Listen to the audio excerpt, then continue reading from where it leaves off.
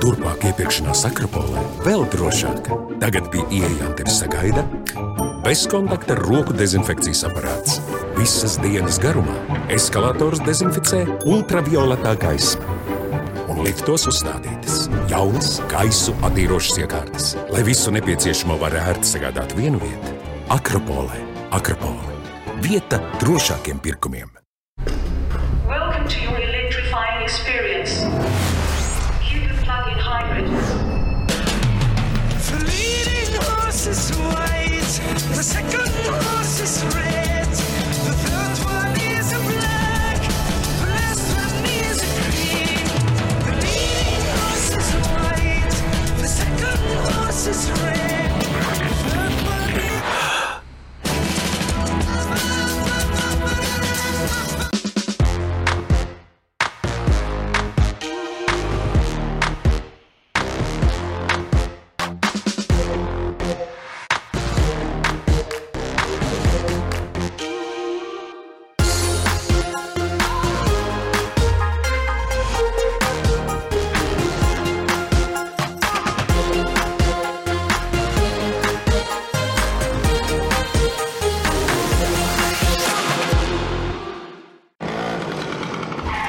Vēl ilgi tā? Vēl gadu. Ielej vismaz 20 litrus un laimē kafiju un ēdienu nedēļai, degvielu kafiju un ēdienu mēnesim vai lielo balvu degvielu un kafiju gadam. Tavas mājas ir tam gatavas. Ir laiks būvēt, krāsot un izkrāšņot. Iedvesmojies pārmaiņām, dārza mēbelēm, atlaides līdz 30%, bet solārlampām 35% atlaide. Kas senukai? Tikšanās vieta, iepirkšanās un izklaides galvaspilsēta Akropole. Raidījumu atbalsta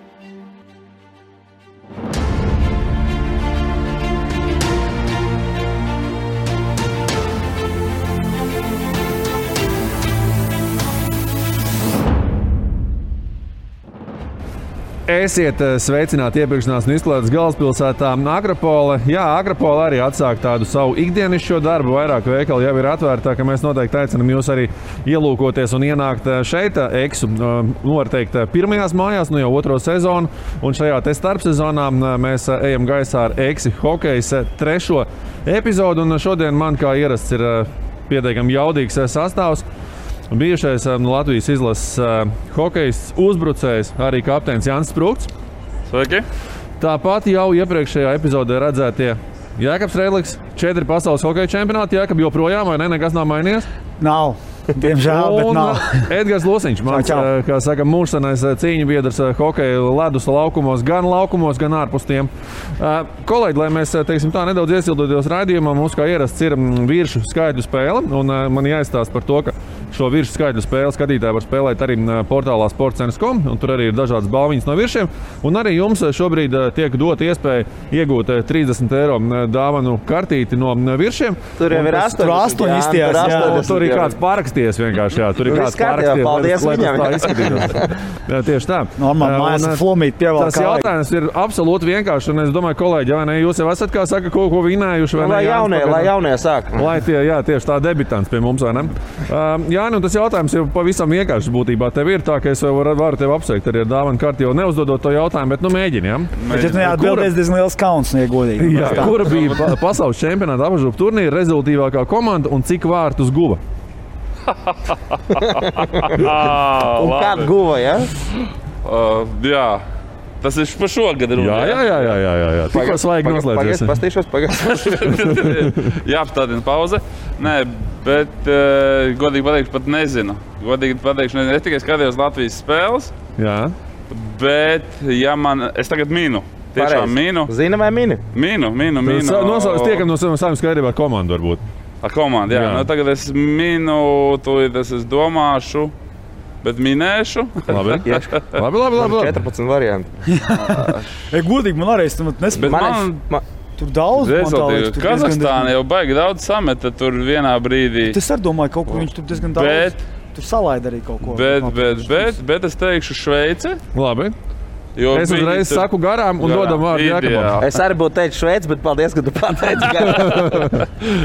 Kolēģi, katram būs pa minējumam, ja nebūs dāvana, kāds šoreiz paliks man. Jā, tā kā Jākab aiziet. Es pēc tā Kazahstāna ar tu diezgan daudz salādē kaut kādas lietus, vārtus. Es teikšu Kazahstāna. Garām. Tagad tev vecīgi, tu neatbildi, un tad vispār ātrās. Tad čau. Es tūlītās ātri izskriešu cauri. Es izskriešu uz izslēgšanas principu, kā mana mamma saka, ņemam nost vājākos, ja? Mēģini izskriet cauri, es vēlreiz tikmēr pārbaudīšu. Tā, nu. Nē, tomēr bija. Nē, nebija. Krievijas olimpiskā komitejas komanda, viņu tur vētra nesakūla. Jautājums ir, Zviedri daudz ielaida, bet viņi epizodiski daudz iemeta. Tad jautājums ir, vai nu tā ir... Garām. Pārāk ilgi domāju. Pat ja tu komandu nosauksi, tu nenosauksi, cik viņi iemeta. Bet Jāni, rezultatīvākā, kas ir guvusi vārds, nevis arī ielaidus, vai ne? Visvairāk gūtie vārti līdz šim čempionāta apakšgrupā tātad. Tā mēs līdz vakaram netiksim. Es zinu, ka vienā komandā bija 22. Viņš jāgriež nost. Nu pagaid, un čēri iedodiet pēdējā iespēja varbūt uzmanēt. Nu baigi daudz tas redlaiks tērējās vienkārši, ja? Es teikšu Zviedri, es minu un aizšauju garām. Nu, diemžēl, jāsaka tā, ka dāvana kārtas par laimi paliek manā, ne? Krievija, 28 gūtu vārtu. Es gribēju, bet es neticēju. Jā, pēc kara jau viss tā saka, vai ne? Nu, lūk, tāds ir sākumiņš. Piedodiet, kolēģi, dāvana kārta no viršiem. Jā, tātad vēlreiz nodemonstrēju. Jums tā varēja būt kā 80 eiro vērtībā. Paliek šoreiz. Tagad jau 80. Paliek šoreiz drošās rokās, paliek man. Nākamreiz. Jā, bet ķeroties, kā saka, tam vērsītim pie ragiem vai raustot viņu aiz astes, mēs, protams, kā atceramies Latvijas izlases pēdējo spēli hokeja čempionātā Rīgā. Un jāsaka, protams, mums gribētos, lai būtu vēl un vēl, bet tās svarīgās spēles ar augstu likmi, viņas būtībā var teikt, ir katrā čempionātā, vai ne? Un tāpēc arī mūsu šīs dienas tā pirmā tēma ir tāda, kā gatavoties šādām spēlēm un kāpēc arī savā ziņā mums varbūt arī kopumā Latvijas sportam tās svarīgās spēles nav vienmēr tik veiksmīgas, kā mums pašiem gribētos un kā arī līdzutējiem gribētos. Jo izskatās jau it kā vienkārši jāuzvar viena spēle, vai ne? Esam tālāk, zaudējam, esam, kur esam, vai ne? Jāni, tās svarīgās spēles, tas spiediens, kādas vispār ir tās spēlētāja izjūtas, gatavojoties šādai spēlē? Jo skaidrs, ka līdzutēji kaut ko gaida, tur mēdīji kaut ko pieprasa, vai ne? Kāds ir tā spēlētāja paša tā jušana pirms spēles vakarā, pirms tādas spēles kā Latvija-Vācija?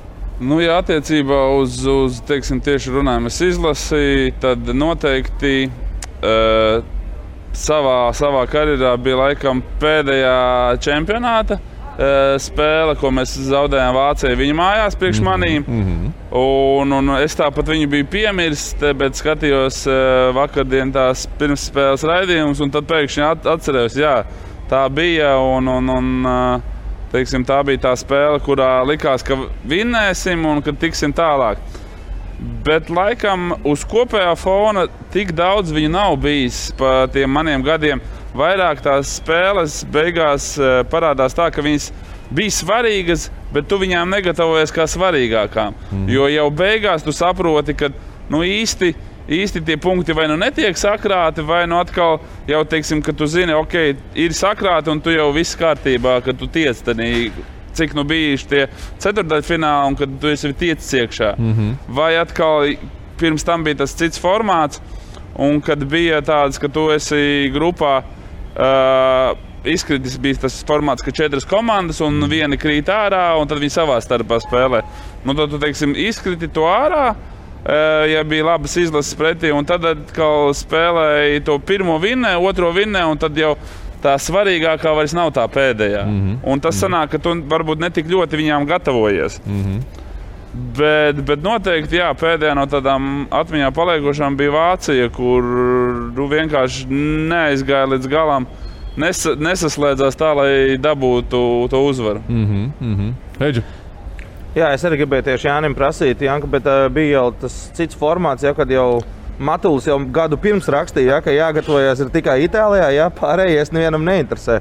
Un, naivi teikt, ka jūs to nezinājāt, vai ne? Jo tu biji tiešām izlasē tad debitants, tajā formātā tu nāci kā puika no laukiem, bet svaigs, vai ne?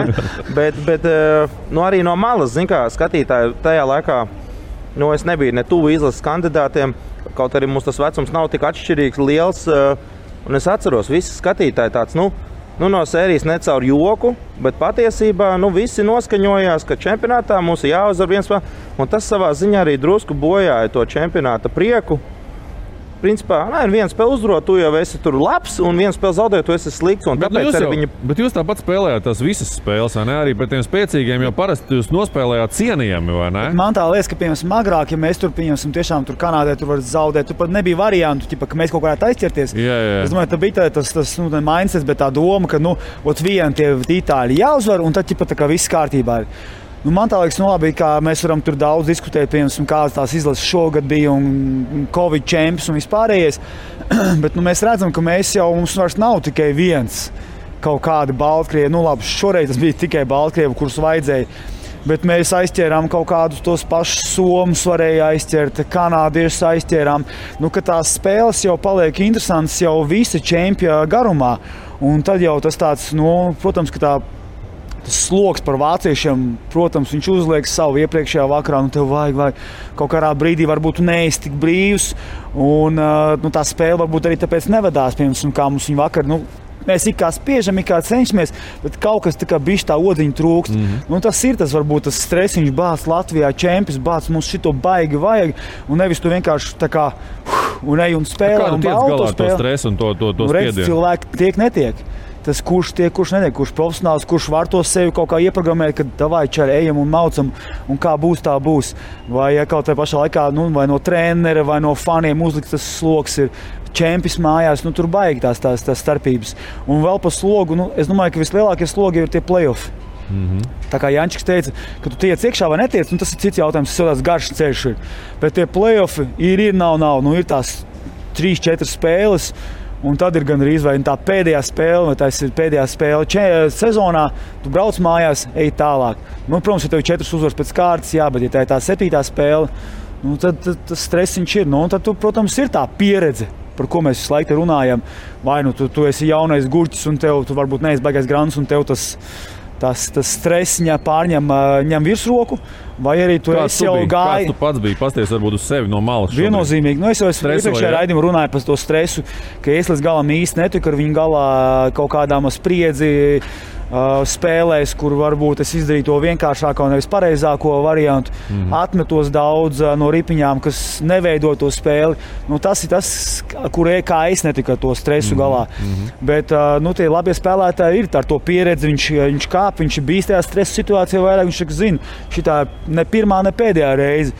Ar to viņš var brīvāk tam pieiet pasākumam un varbūt kādam citam var palīdzēt ar to savu kaut kādu. Un runā par kapteiņiem un par līderiem un visiem pārējiem. Tas ir treneru darbs, tas ir visu to komandu, lai viņi ir brīvi, lai viņi iet un dara un spēlē visādi var zaudēt. Bet lai var iet un darīt maksimāli. Tāpēc jau sports ir interesants. Jā, kaut kas var notikt. Atbildot uz tavu jautājumu, Sorry, arī es biju šeit, paņēmu uz sevi. Mēs esam 3, lai Jānis neaizmirst. Un Celmiņa Jānis neaizmirst. Atbildot uz to.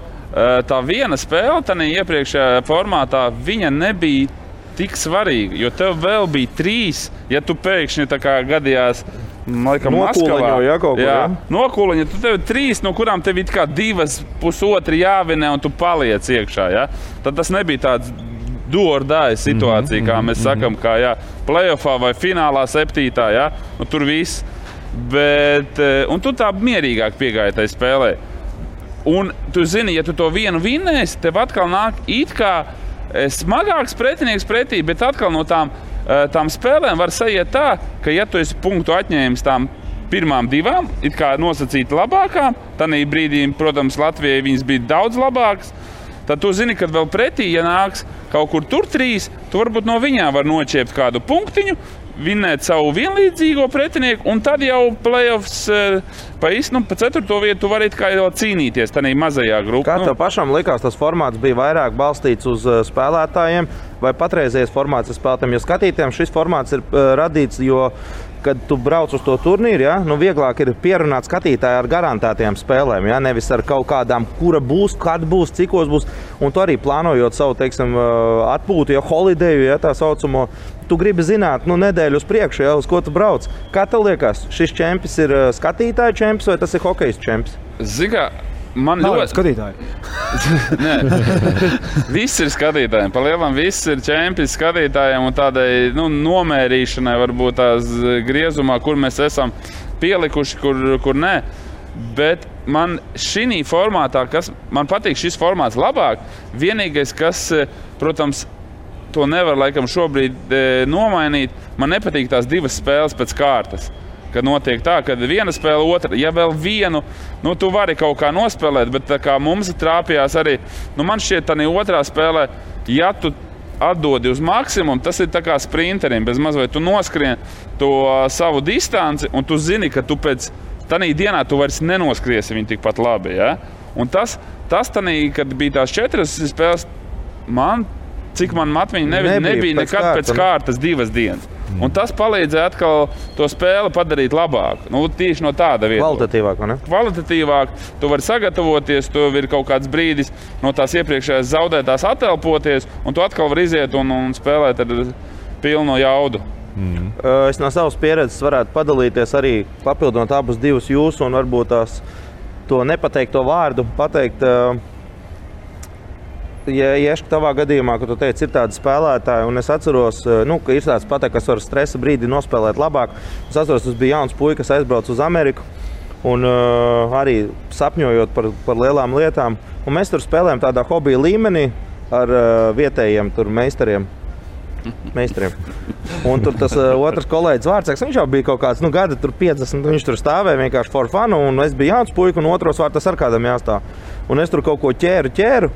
Un viņš saka, you're a money player. Un es tā prasu, un tā kā money player. Where's my money? Un tad viņš man stāsta, ka money player nozīmē, ka tu esi tas, kurš var uzspēlēt tad, kad vajag. Jo tad, kad nevajag, tad īsti neskaidrs. Vienkārši, ja treniņā mēs tur metienīgus taisām, man met gols, tad, kad sākam spēlēt, es kaut ko varēju noķert.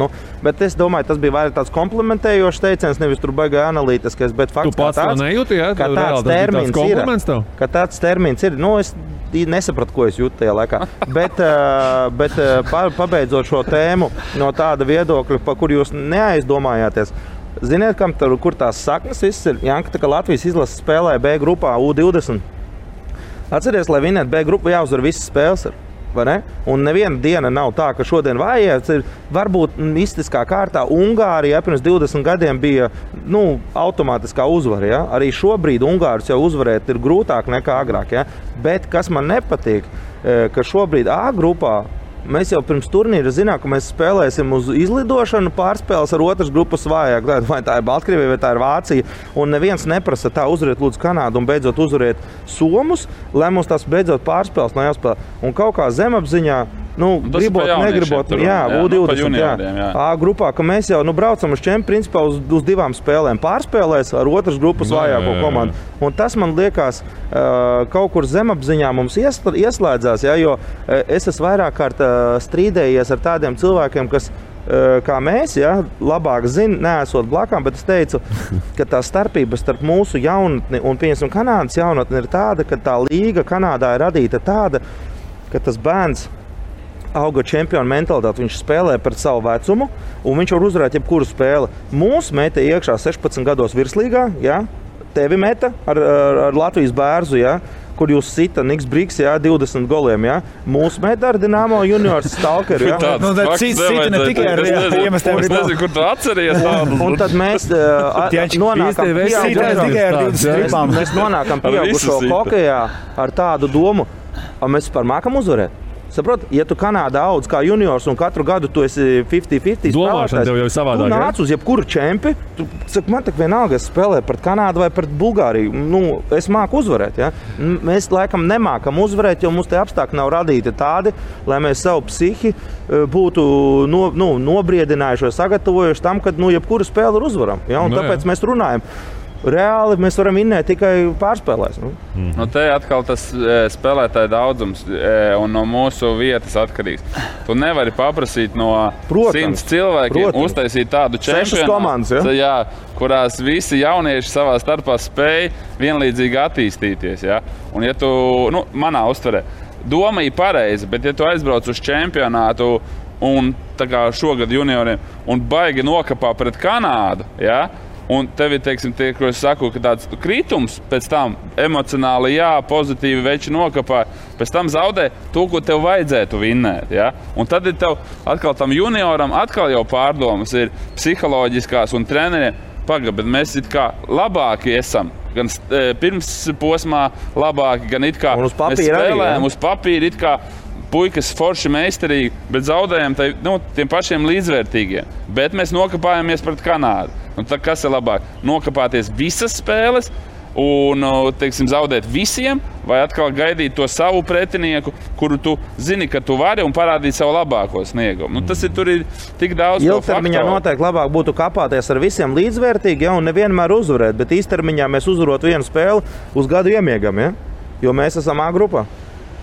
Nē, jā, bet es saku, tādā brīdī, ja tu neesi tajā grupā, un tā attīstība jau arī tāda, tie puiši cenšas izsisties. Es tagad saku, mums tie 100 puiši ir, kas grib izsisties. Ja? Aizbrauc uz čempionātu 20 tik tur gabalu. Un ja viņi neparāda pret kaut kādu, teiksim, ka viņi kaut ko vispār prot, ja? Tad atkal, ja viņi visiem spēlē vienlīdzīgi un mums tur lauž un visu salauž, tad neviens no skautiem pēc tā Latvijas izlases visiem zaudē, es pat neskatīšos. Viņi nav uzvarētāji, vai ne? Tur nav uzvarētāji. Atkal ir koks ar diviem galiem. Ja?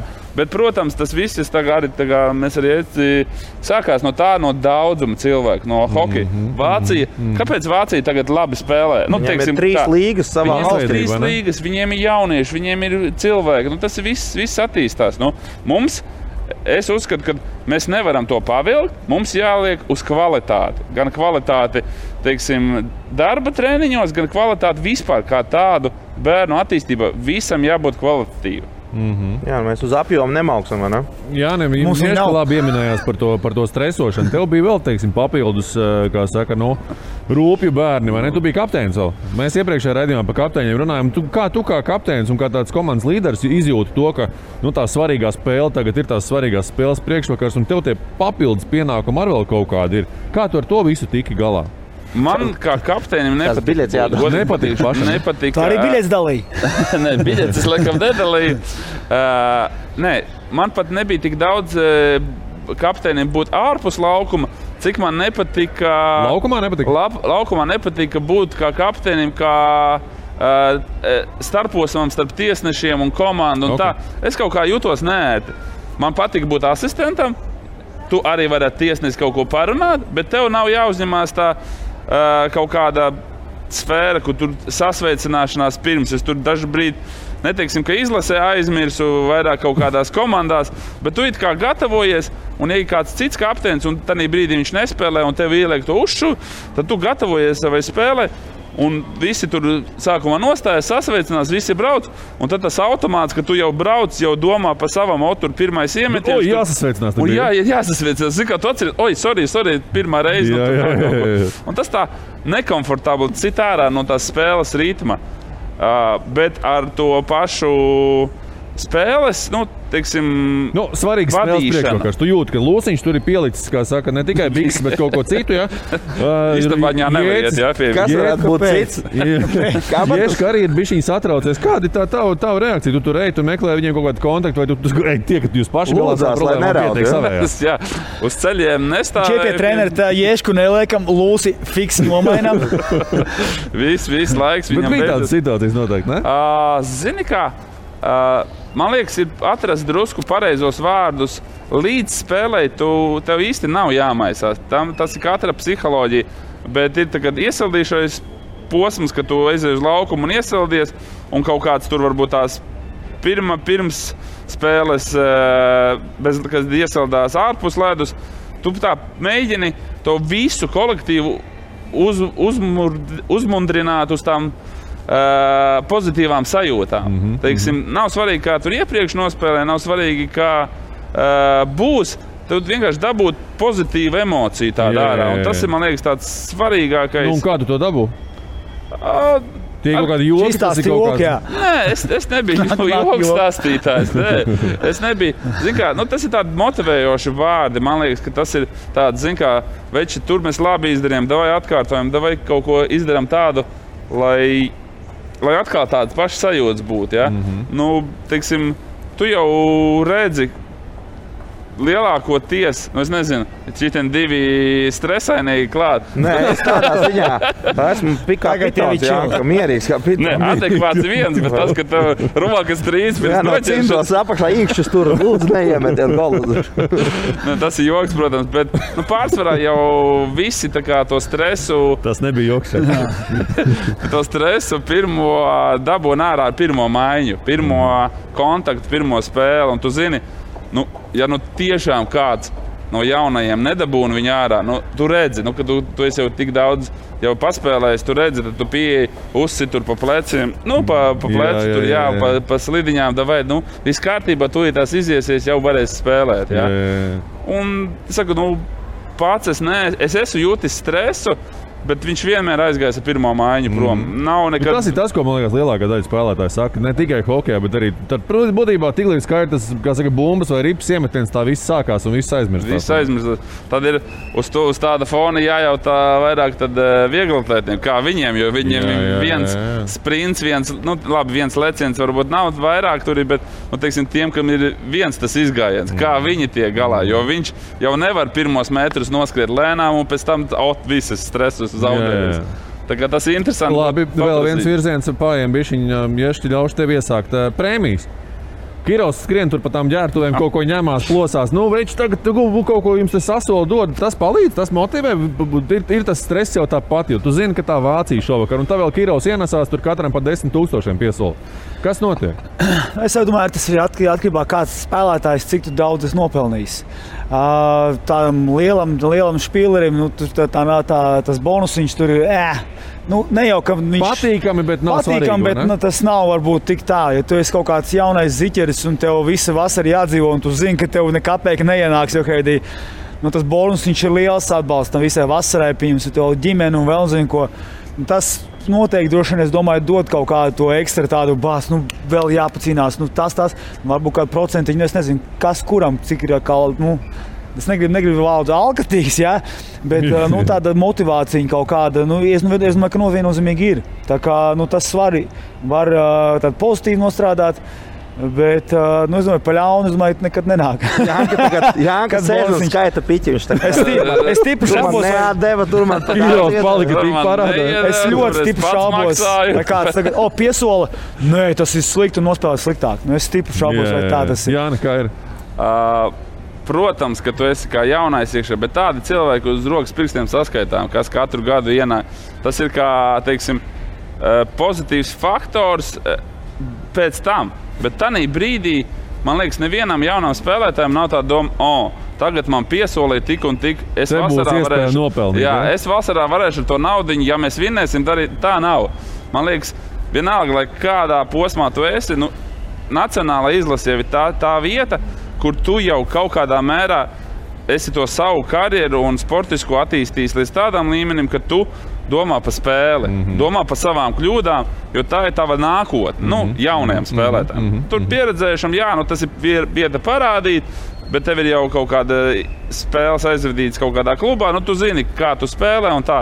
Jaunajiem ir vairāk tāds, man sevi jāparāda, man vajag nospēlēt labi čempionātu, man vajag arī, lai man treneris uzticās, tā kā nepiedirs bikses, bet uz laukumu, ja? Neiztaisīt tāds rūpjas kļūdas, pēc kura treneris pasaka, nē, tu nākošās 3 spēles nespēlēsi. Nepievilt būtībā sevi, komandu un treneris, vai ne? Tieši tā. Bet arī es domāju, ka pirms spēles, ja tu kaut kā tur mēģini sev tur noskaņot un vispārējais, tas, par ko mēs arī, ko es uzskatu, ka tā pirmā maiņa ir tas kaut kas vēl, varbūt tas hauss vēl kaut kādā brīdī, viņš tev iekšā ir kaut kādas lietas, tur aizēj, tu iedod iekšā, kaut kur nospēlē, un tad jau tev tas kaut kā ķermenis ar prātu pārslēdzas tikai uz to spēli, un tu nedomā ne par tur ģimeni, ne par tur kaut kādām naudām, ne par kaut ko, bet tu atdodies tikai un vienīgi tai spēlē, un tas ir tas skaistums, tāpēc mēs joprojām arī veci kraķi, vismaz es spēlēju to hoķi, jo tu gribi vienkārši baudīt to pasākumu un būt tajā, tas ar tādu savu meditāciju kaut kādā mērā,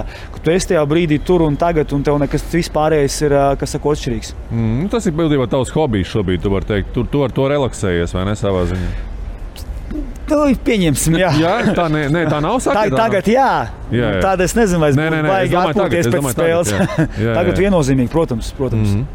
Nu, ko, kolēģi, es domāju, ka mēs varam likt daudz punktu šai tēmai, vai ne? Un pēc brīža mēs varētu arī paturpināt nedaudz par tādu mentālo gatavošanos spēlēm, čempionātiem, saliedēšanās pasākumu ir mūsu nākamā tēma. Protams, ka tur var būt, kā saka, vētraināki, viņi mazāk vētraini par to pēc nelielas reklāmas pauzītes. Turpmāk iepirkšanās Akropolē vēl drošāk.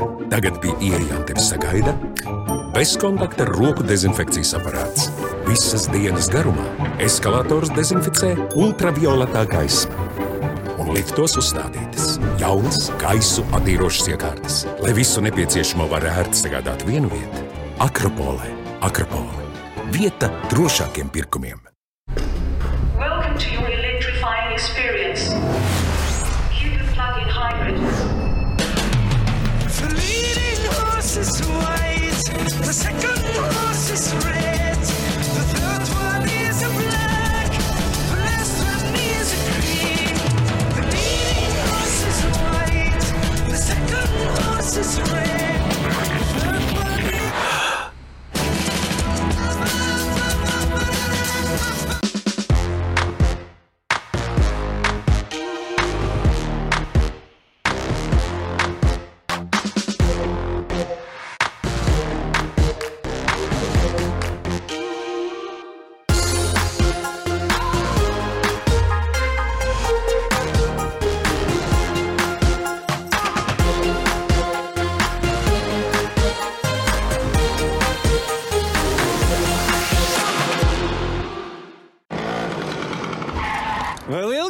Vēl gadu. Ielej vismaz 20 litrus un laimē kafiju un ēdienu nedēļai, degvielu kafiju un ēdienu mēnesim vai lielo balvu degvielu un kafiju gadam. Tavas mājas ir tam gatavas. Ir laiks būvēt, krāsot un izkrāšņot. Iedvesmojies pārmaiņām, dārza mēbelēm, atlaides līdz 30%, bet solārlampām 35% atlaide. Kas senukai? Tikšanās vieta, iepirkšanās un izklaides galvaspilsēta Akropole. Raidījumu atbalsta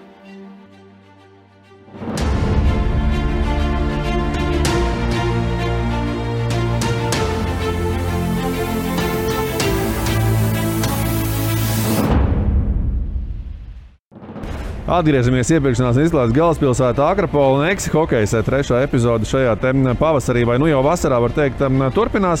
Jānis Sprukts, Jēkabs Redlis, Edgars Lūsiņš joprojām kopā ar mani un parunājamies nākamās minūtes par saliedēšanās pasākumiem. Jo skaidrs, ka tāda mentālā gatavība, tas ir būtiski, ko mēs uzzinājām jau pirmajā tēmā par tiem saliedēšanās pasākumiem. Skaidrs, ka sportisti nav nekādi svētie, vai ne? Un tie saliedēšanās pasākumi, viņi ir vētraini, mazāk vētraini, bet kādi tie ir bijuši jums tādi varbūt atmiņā paliekošākie, tādi interesantākie, varbūt kaut kas absolūti dumšs, ko nezinu, kāds ir norganizējis, un tagad ir jāiet visiem, nezinu, lekt ar izpletni vai nirta okeānā. Tas var būt dažādi. Skaidrs, ka lielākoties tas droši vien noslēdzās ar bāru vai ne, ar vakariņām un tam līdzīgi, bet jebkurā gadījumā katram noteikti kaut kas te jāiesāc varbūt no savas puses. Jā, mans tāds pirmais jau laikam ar izlases saistībā, kad Lindstrēms Sanktpēterburga pirmais čempions, un es pat tādu kaut kādu nemaz nedomāju, tobrīd saliedēšanās nebija galvā tāds. Tas bija, kad viņš aizveda visu komandu uz pedikīru. Aha. Tas bija pirmais, kur viņš tur aizveda, visi tur, un tad mums lielā jautrība bija tā, teiksim, jo, neteiksim, kad nav būts pirms tam kādam no hokejistiem, bet tā, masveidā mēs nestaigājam pie pedikīra un paši visu mājās apgriežam, ko vajag. Un tas bija tāds, neteiksim, interesants, bet savā veida savādāks piegājiens. Tad tur bija, laikam es dzirdēju, kad nākošā gadā tur zirga skriešanas sacensībām viņš aizvedz un tam līdzīgi. Un no tā brīža tad arī tas tā kaut kā lēnām arī ievilcies tādā izlases komandā, kad kaut kāds ir. Bet tas nebija tīri ar sēdēšanu, ar dzeršanu un nekas tāds. Tas bija vairāk tāds kopistisks pasākums, lai izsistu to galvu no ikdienišķā treniņa, no spēlēm un tā.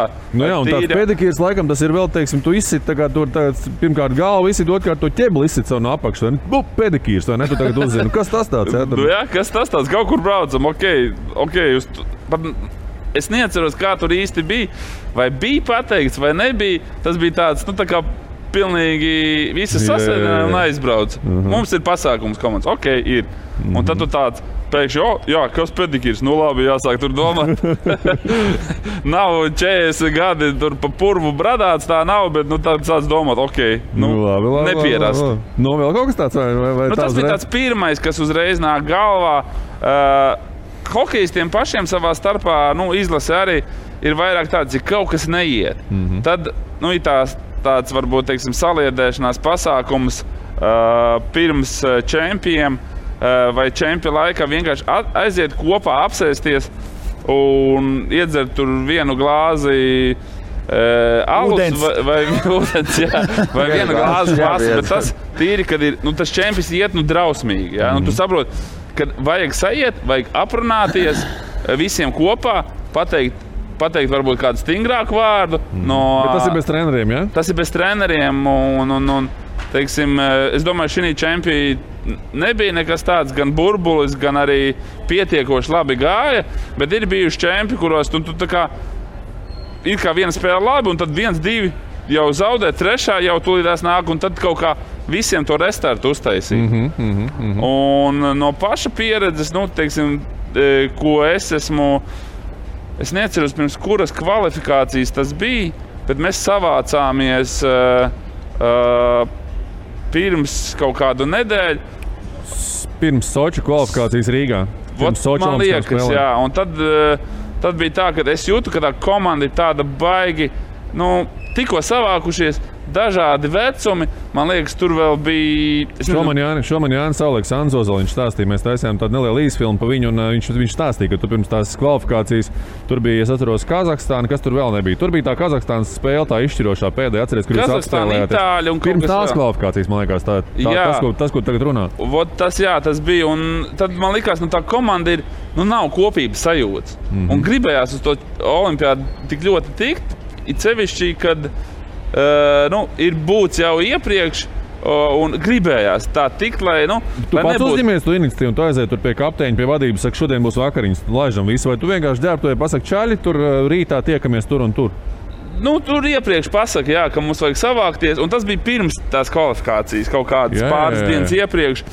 Un es vienkārši, man likās tajā brīdī, kad vajag komandai parunāt, pat neko daudz, vienkārši ievirzīt, ka... Tu pats vienkārši jūti, ja? Es pats jūtu. Dinamo, man liekas, tajā brīdī arī slikta sezona bija. Džeki lielākoties bija ar tādu, tā kā nekas neiet. Sezona neiet, tā kvalifikācija bija pirms jaunā gada laikam. Ne, kaut kā tā bija pirms ziema vai februārs vai kaut kas tāds. Un tu redzi, ka nav gatavi. Nav gatavi nospēlēt 4 spēles tā, lai vinnētu. Ja? Un tā likās, vajag kaut ko pamainīt. Un tad parunājām, kas gribēja, kaut ko pateica, un tas atkal kvalifikācija izdevās. Un es domāju, tur pēc tā visas spēles mēs visi kopā tā kā sagājām un viss bija kārtībā. Ieška, tu uz pedikīru arī esmu bijis, diemžēl, tāda laima man nav bijusi. Bet, ja mēs tā ņemam vispār hokeju kā tādu, kur uzvar tās spēles, tas pēc būtības ir komandas. Nevienmēr tie labākie spēlētāji, bet ir tā komanda uzvar. Un tā komanda, viņi nenotiek vienkārši tāpatās, viņi ir jāveido. Tad viņu veido vai treneris ar kaut kādiem pasākumiem, manikīriem, pedikīriem. Ja tā ir izlase, tas ir kaut kāds īsts posms un tam līdzīgi. Ja tā ir sezona, tad tas pieņemsim arī kaut kāds ir atkal, kur viss izraujās ar treneri, ko treneris veido. Tad ir tas, ko kapteinis vai kāds no līderiem atkal uzņemās, vai tas ir kaut kāds vakar pastaiga kaut kur par vietējām ielām un vietējiem barčikiem, kas arī dažreiz ir vajadzīgs. Vai tas atkal kāds vienkārši vakariņas, kur apsēžās un tev vajag dabūt to kopības sajūtu. Kad visi tie ceļi nav viens augstāks kaut kur tur, viens kaut kur lejā. Vai ir gadījumi, kāds pasaka, es neiešu? Es negribu. Ir cilvēki, kas, protams, ja tas ir kaut kāds tāds vakar pasākums, ir cilvēki, kas neiet. Ja tas ir, piemēram, šāds, ejam uz vakariņām, vienkārši pasēžam, aprunājamies, tad pārsvarā, ja tu neej, tad tu īsti tās komandas diezgan ātri pazūdi, ja tā var izteikties. Jo tev ātri apēdīs bez sāls. Bet, protams, gadās arī tā. Bet jārada tā kopības sajūta. Un tad, protams, sakal ir arī komandās, protams, tas pats, vai tu iziet ārā, vai kaut ko padara jautru, vai kaut ko nopietnu, dažreiz kaut kāda armijas pārbaudījuma, kaut kas var būt. Bet mās arī vēl viena lieta, kas ļoti labi tomēr to kopības sajūtu rada. Protams, izlasēt tas ir daudz grūtāk, jo tas posms ir baigi mazs. Spēlētāji nāk klāt, un tas kodols beigās ir tas, tur nezinu, dienu, divu pirms čempionāta tas kodols. Tās vakariņas, par ko Jančs runā, vai piemēram pusdienas. Bet komandās ir tās nometnes. It kā pat neorganizējot, it kā tā doma ir, mēs tagad fizuhu vai tur ledus vai nekas, bet tie jaunieši, bērni, pusauģi, vienalga komandās profesionāļos, pēc būtības viņi tās nedēļu, vienalga 5, 10 dienas, viņi ir gan izvērtā vienā burbulītī, kā tagad jau mēs saucam. Viņi dzīvo kopā, ēd kopā, trenējas kopā. Un tad nāk ārā tie raksturi, un kas pie kā pieslīpējās, kur ir tās problēmas. Tad ir trenerim atkal interesants tas redzējums, ir, ko viņš redz, kurš ir līderis, kurš nav, ar kuru vairāk jāprunājas, kuram vairāk disciplīnu vajag, kuram vajag bišķi iedot iekšās. Tad, piemēram, veidojās, tu jau vari to garšiņu sajust un to komandas kaut kādu pasākumu arī veidot. Tā kā, es domāju, tās nometnes arī ir ļoti, ļoti svarīgas kaut kādā mērā. Un dažreiz pat palika pa nakti, kaut kur mēs visi kopā, treneri ar jauniešiem. Tas tā jauniešu būtībā. Bet, kaut kā tā. Ir kaut kas tev arī spilgts tāds bijis. Es zinu, ka basketbolists tur pa stikliem staigāja, pa oglēm staigāja tur vienu gadu pirms Eiropas čempionāta fināla turnīra. Tev ir kaut kas tāds kā pedikīrs bijis, varbūt, tur nezinu? Nav bijis laime, bijis tajos gados, kad bija jauts aktivitātes. Kaut kas ir bijis, bet es nezinu, vai es kaut kā tiešām var baigt tā izcelt. Viennozīmīgi ir bijuši kaut kādi tādi, komandas salīdzināšanas pasākumu, kur vienkārši aizējām vakariņās un izrunājam. Sanāk diezgan dažreiz jautri tas par to, ka cilvēciem, kas varbūt ir tas aizvainojums, viņš paceļ, kas saka, un izstāst to savu sajūtu. Un tad kā tā komanda to risina, un kā kapteinis to uzņem, un kā komanda pēc tam reaģē. Jo pēc tādām lietām nākamā dienā baigi labi var just, vai kāds ir apmainojies, un tieši komanda ir vēl vairāk sadalījusies, tad ir ziepes. Vai tieši otrādi, kur mums ir mēģis, un parasti kaut kā tie saulēšanas pasākumi ir sezonas sākumā vai pirms playoffiem. Kā komanda ir stiprāka un mēs ejam visi kā kopā uz vienu mērķi. Un gadījumos, kad vēl vairāk, teiksim, sadalās, ko tad? Tad ir sezonas beigas. Diezgan ātri.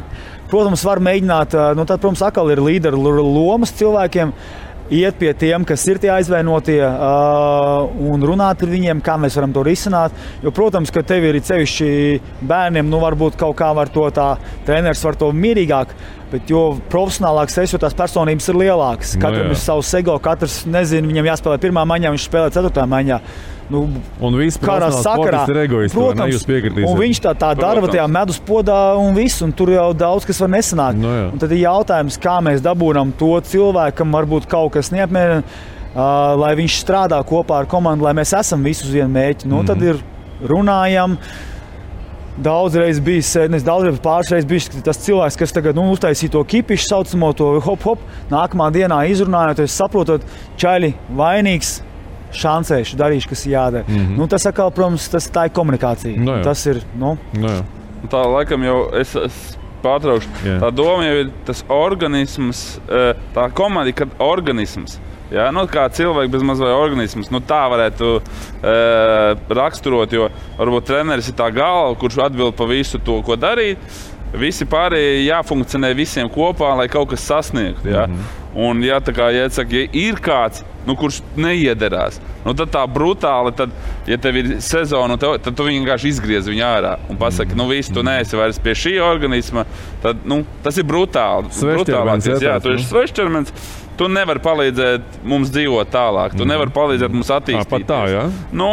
Tādi gadījumi ir. Tāpēc ir tie treidi, ir izmešanas. Treneris uzskata, ka šis cilvēks mums nepalīdz. Nav kolektīvā, vai ne? Nav kolektīvā un nebūs. Bet tur ir ļoti daudz aspektu. Tur ir fiziskais, tur ir emocionālais, tur ir sadarība. Ja mēs tā... Par to paturpināšu. Īsi. Var jau būt, kad šis cilvēks ir kolektīvā komandā, bet viņam nav saikne ar treneri.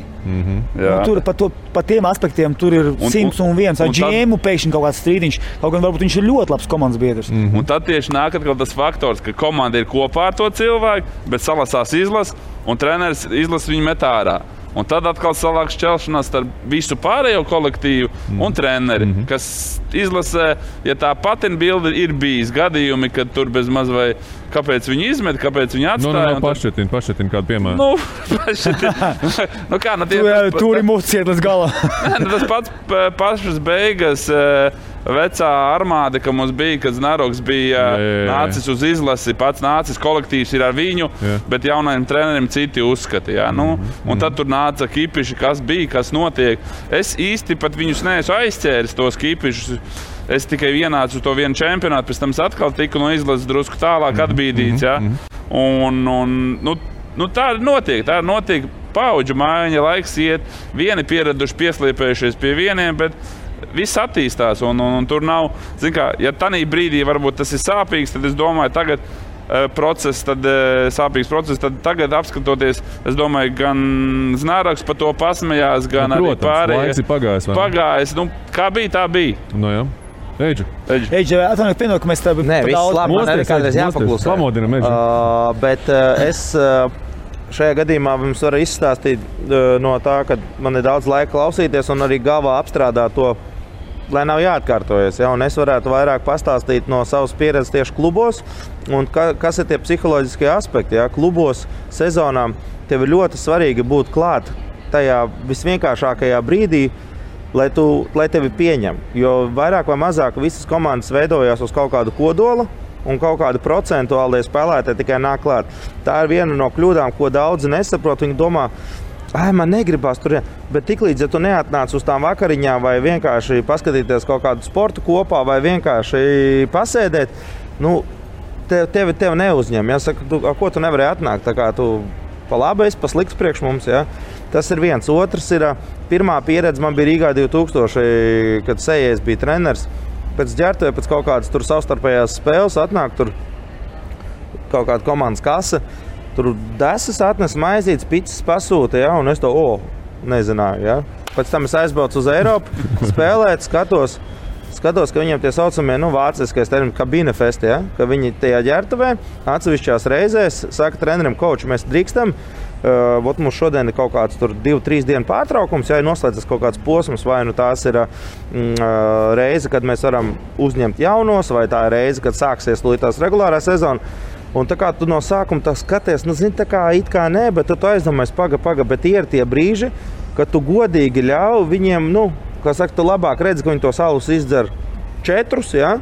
Nekā tu neredzi, kā viņš izdara 44. Ja? Un tas ir arī viens no tādiem treneru gudrībām, jo tu vairāk aizliedz, jo viņš vairāk gribēs.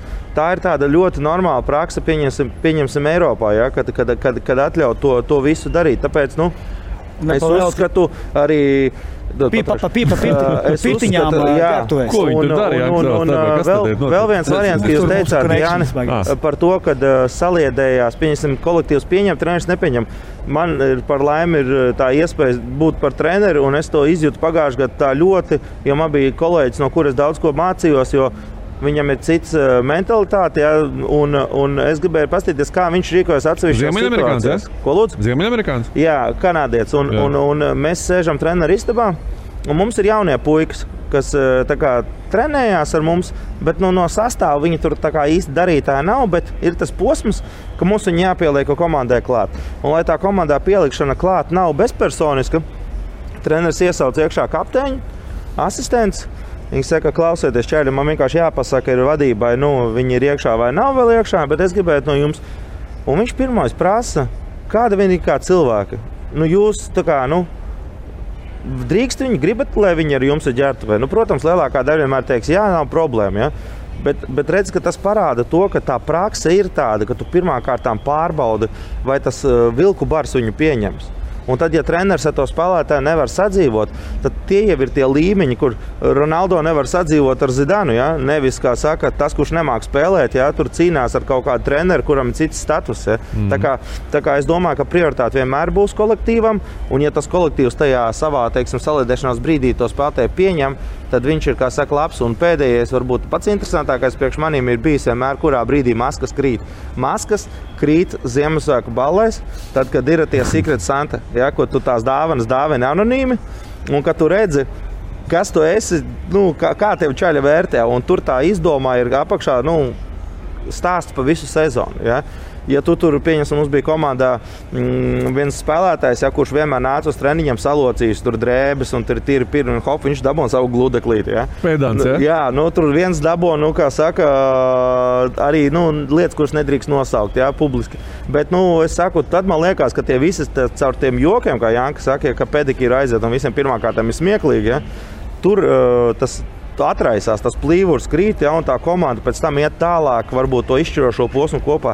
Tā kā man personīgi ir ļoti svarīgi tie zīmīgie brīži, gan kā spēlētājiem ir bijis forši, kad man kāds māk pa mani pasmieties, un arī no treneras perspektīvas viedokļa raugoties, ka, ja čaļi redz cilvēku personības, tad tas ir jau uzvaras pusnu uzvaras. Te ir uzreiz, es piekrītu, jā, tam teiktam, vienīgi gribu pateikt no savas Santa Claus, tas dāvanas. Es pieķēru pēdējos gados. Pirms tam nevienā komandā tādā augsta līmeņa tādi pasākumi es neesmu pieķēris. Ja? Un es tā arī izdarīju, ok, nav problēma, viss ir skaidrs, ja kāds pastāst. Bet man tas bija, teiksim, šoks par to, ka, ne tur tādā pašā Dinamo pirms tam nebija nekas tāds, ne Amerikā, nebija tāda. Tas ir tādā Rietuma Eiropā, vai ne? Tas Rietuma Eiropā, varbūt kaut kāda Vācija, ja, kaut kas tāds, es nebiju pieķēris. Un otrs faktors, te atkal, kā Lūsis saka, izlase ir vajadzīgs. Varētu nomainīt visus spēlētājus, teikt, izlasē jau arī mums ir tas labi, ka mums ir tas kodols izlasē. Ja? Labi, viņi ir vecāki spēlētāji, viņi drīz beigs hokeju, ja? Bet viņi veido to kodolu. Tu nevar paņemt visus jaunos, mēs spēlēsim tikai uz jaunajiem. Un tā kā ar nāzi nocirst. Nocirst, jā. Pirmkārt, Latvijai nav tāda resursa, ja? Tas būtu viens. Bet tagad paņem, kad skaties arī tādas izlases, kuras it kā spēlē labāk, tur Vācija vēl kaut ko.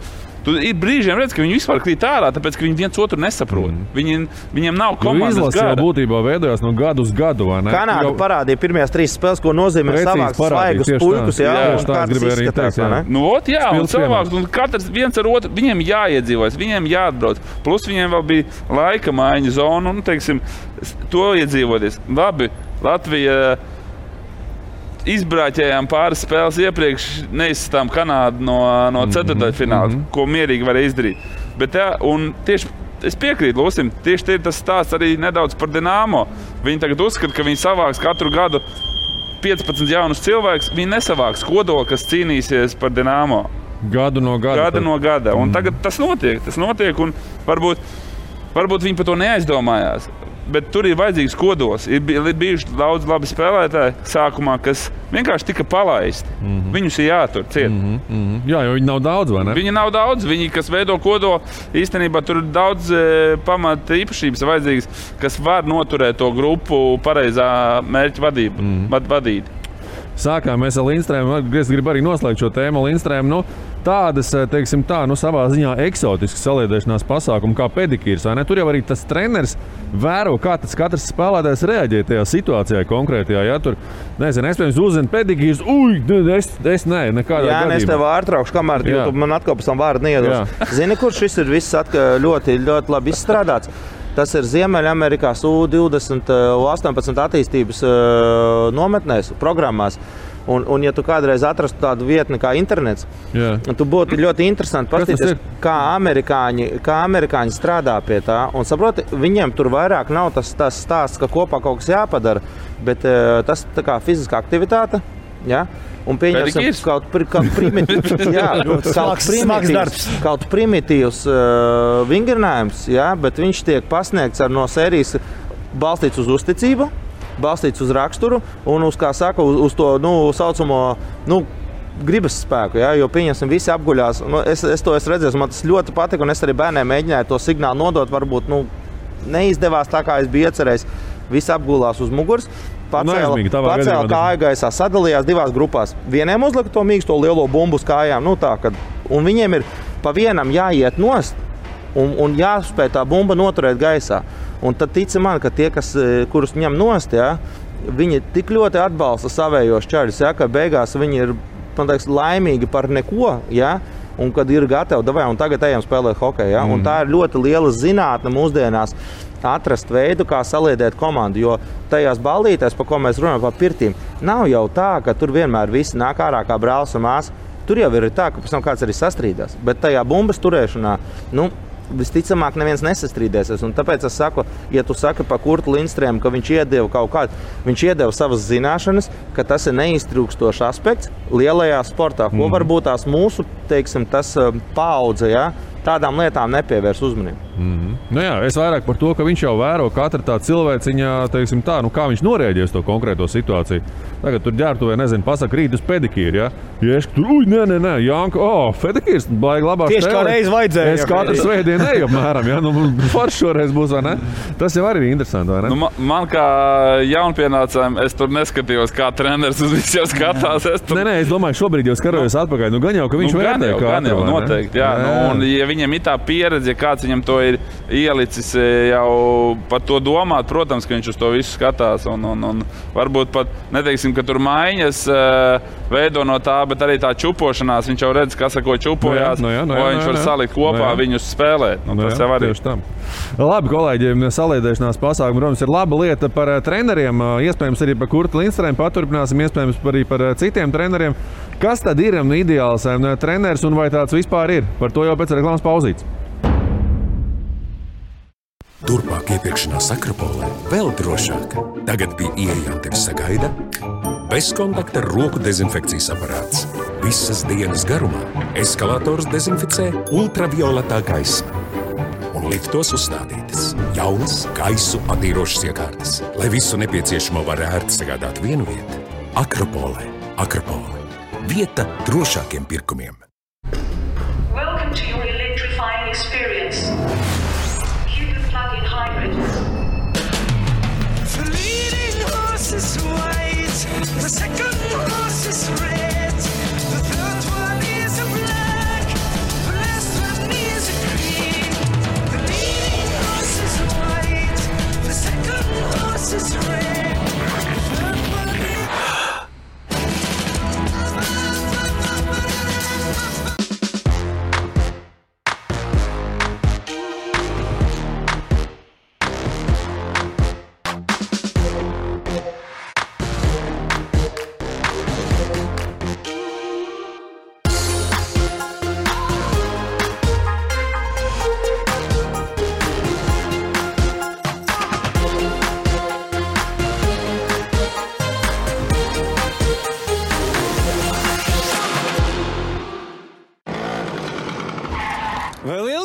Vēl gadu. Ielej vismaz 20 litrus un laimē kafiju un ēdienu nedēļai, degvielu kafiju un ēdienu mēnesim vai lielo balvu degvielu un kafiju gadām. Tavas mājas ir tam gatavas. Ir laiks būvēt, krāsot un izkrāšņot. Iedvesmojies pārmaiņām, dārza mēbelēm, atlaides līdz 30%, bet solārlampām 35% atlaide. Kas senukai? Tikšanās vieta, iepirkšanās un izklaides galvaspilsēta Akropole. Raidījumu atbalsta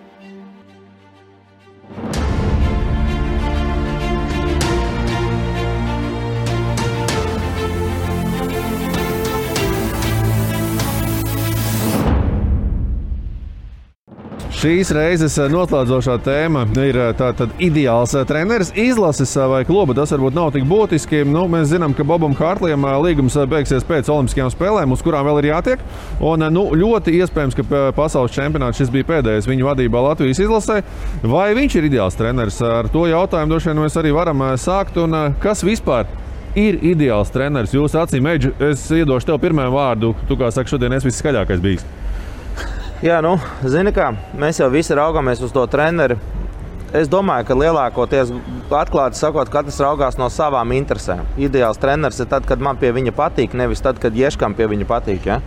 Un tas ir godīgi, jo tu nāc uz izlasi, tu gribi justies pirmām kārtām novērtēts, otrām kārtām pareizi izmantots, un trešām kārtām tu gribi nākt uz to izlasi. Ja, lai nav tā, ka tu īsti tā kā negribi, ja, un tev nāc, un tā kā tu, es pieļauju, ka ir katram bijis dzīvē situācija tā, ka viņš, pēc labākās sirdsapziņas, nevienmēr grib nākt uz to vietu, ja. Un treneris noteikti ir tas, kuras nedrīkst būt izšķirošais moments. Tātad trenerim jābūt drusku tādam kā tiesnesim. Viņam ir tur jābūt, bet viņam nevajag maisīties. Tev ir jābūt treneris, ar kuru tu vari sasveicināties, bet kurš tev nav čoms. Tev jābūt ar treneri, kurš tev spēs, kā saka, iedot pa mizu, bet kurš mācēs tev uzšaut, kā saka, elkonīti, pateikt, piemiegt ar aci, neuztraucies, tas ir, kā saka, daļa no spēles. Manā gadījumā tādu treneru, pa ko es varētu, teiksim, no rīta līdz vakaram stāstīt, nav, bet man ir pateicis, kurš uz atsevišķas komunikācijas ar Nelaiķi Biskašnovu, lai vai cik viņš savā laikā ir bijis drastisks vai nepiekāpīgs atsevišķās epizodēs, ja? Man patika tā viņš tāds, uz provokācijas robežas strādāja. Ja? Tie, kas spēlē, tos viņš tā kā, ja tu labi spēlē un tu izteici kļūdu, viņš saka, man tevi vēl jāmāca. Ja? Un tie, kas nespēlē, viņš tā kā viņus neaiztik tik daudz, ja? Bet viņš viņus piemin. Man tas liekas, tās subordinācijas bija godīgas, ja? Jo man personīgi neviens nekad nav apbežojis no treneriem, lai es teiktu, man tā pieredze bijusi slikta. Un man nekad neviens nav arī slavējis, lai es teiktu, tagad es varu darīt, ko gribu. Jo man tā pozīcija laukumā bija tāda, ka es nekad nevarēšu salīdzināt jūsu izjūtas ar savējām, jo es stāvu tur viens pats tajos vārtos, un jūs dzīvojat uz tā beņķa, un tagad tev aiz muguras kāds, čīkst, ja, vai runā, un tu dzirdi pastērpenāt, ka runā arī pa tevi. Tu nevari mīlēt to treneri, ja, tā kā es viņu mīlu, neko nedzirdot. Ja. Labāk es nedzirdu, ja, ko viņš pa mani domā. Vārdsargi bišķi citu pasauli, vai ne? Jā, un tāpēc es saku, man ir tās emocijas varbūt drusku tādas piezemētākas, un es esmu daudzreiz saskāries ar to, ka man draugi, laika biedri, viņi saka, jā, tas treneris tur slikts, un es viņam tur pateicu, un ir tie spēlētāji, kas ir gatavi iet uz saķeršanos ar treneri, ja, pierādīt savu taisnību. Un ir tādi spēlētāji, kur vienkārši saka, jā, labi, izdarīšu, rītdien būšu labāks. Ja, un tas ir ļoti, ļoti tāds, sensitīvs, tāpat kā par vecākiem. Ja. Mana mamma ir labākā, un tava mamma labākā, un tāpat arī trenerim. Ja tev pie viņa goliņa krīt, tici man, tas ir tavs labākais treneris. Ja? Un ja tev pie viņa nekrīt, tad tu atradīsi 87 iemeslus, ja? Kāpēc viņš nav labs. Tāpēc tas ir ļoti tāds, rezumējot šo sarunu, ļoti tāds individuāls skatījums uz lietu, nebūt ne komandas interesēs. Jākab, tavs spilgtākais, labākais treneris tev pašam. Man bišķicīt, es nedaudz nepiekritīšu, kā jau viņš teica. Es uzskatu, ka treneris ir vārdsargs ir ļoti svarīgs, protams, bet treneris pa lielam ir tas, kurš savāc visu to komandu. Ja nav treneris, tad labi, sākumā es uzskatu, piemēram, Dinamo sākuma gados tas bija Sandis Ozoliņš, kas savāc to komandu, bet viņš bija gan izvēlēt vairāk kā treneris. Vismaz pēc tām emocijām vispār, bet es uzskatu, ka treneris ir tas, kas, kā Janka arī teica, galva, kas pa lielam menedžē to lietu. Atbild pa visiem procesiem. Viņam nav visos procesos jāiesaistās. Bet viņam viss ir jāparaug, un arī pēc būtības tādam labam menedžerim jābūt. Kur vajag iedot iekšās, kur ne, bet bez viņa, ja viņš ir jāmpampiņš, diemžēl tā komanda tur nekas arī nebūs. Un viņi var būt dažādām metodēm. Mēs zinām, Snaroks, viņam ir savas metodas. Maskavas Dinamo kā spēlēja. Es nezinu, vai tur visi bija baigi laimīgi vai kaut kādā mērā, bet tā komanda bija vienkārši tāda kaujinieciska. Tur bija tas gars iekšā. Es domāju, ka Omskis Avangards ir labs piemērs arī šajā gadā. Arī visi nebija laimīgi noteikti, bet viņi beigās kas kļuva par čempionu. Tas ir tas trenera mērķis. Un es nezinu, vai tur, pieņemsim, Hartlīs baigi lamājās kaut kādā mērā. Ir, protams, kad arī viņam kaut kas tur. Bet, piemēram, man tiešām daudz tā treneri bijuši, un man nekad nav patikuši tie lamājošie pasākumi, pazemojošie pasākumi, kas tā kā, ar tādu drastisko, drakonisko pasākumu tā komanda tiek savākt ar bailēm. Man ļoti grūti ar to vispār kaut kādā. Ļoti daudz pozitīvas lietas man ir no Hartlī, ko es ņēmu savā pasākumā. Piemēram? Tāpat komunikācija. Ir lietas, kur mēs varam diskutēt, kas atkal ir balts un melns, Piemēram? Kas arī varbūt tur nav. Saka, varbūt melno. Ir, protams, kur atkal varbūt viņš, kaut kādas lietas, kur viņš spēlējās ar tām Reimona emocijām, bet pieņemsim ar to. Ar prātiem. Ar prātiņu, kur kas kaut kā. Es esmu vairāk tāds tiešāks cilvēks, bet arī, ja viņš dabūna to gatavu, tur arī tā ir ļoti psiholoģiski pasākums. Katram tas ir, es nesaku, ka tas ir slikti vai labi, tas ir viņa modelis. Bet man ļoti patīk tā komunikācija, ka viņš iet un runā ar tiem jauniešiem. Es nezinu, agrāk es neesmu bijis pie Lindstrēmiem vai tam līdzīgi. Tik traki tā komunikācija nav bijusi.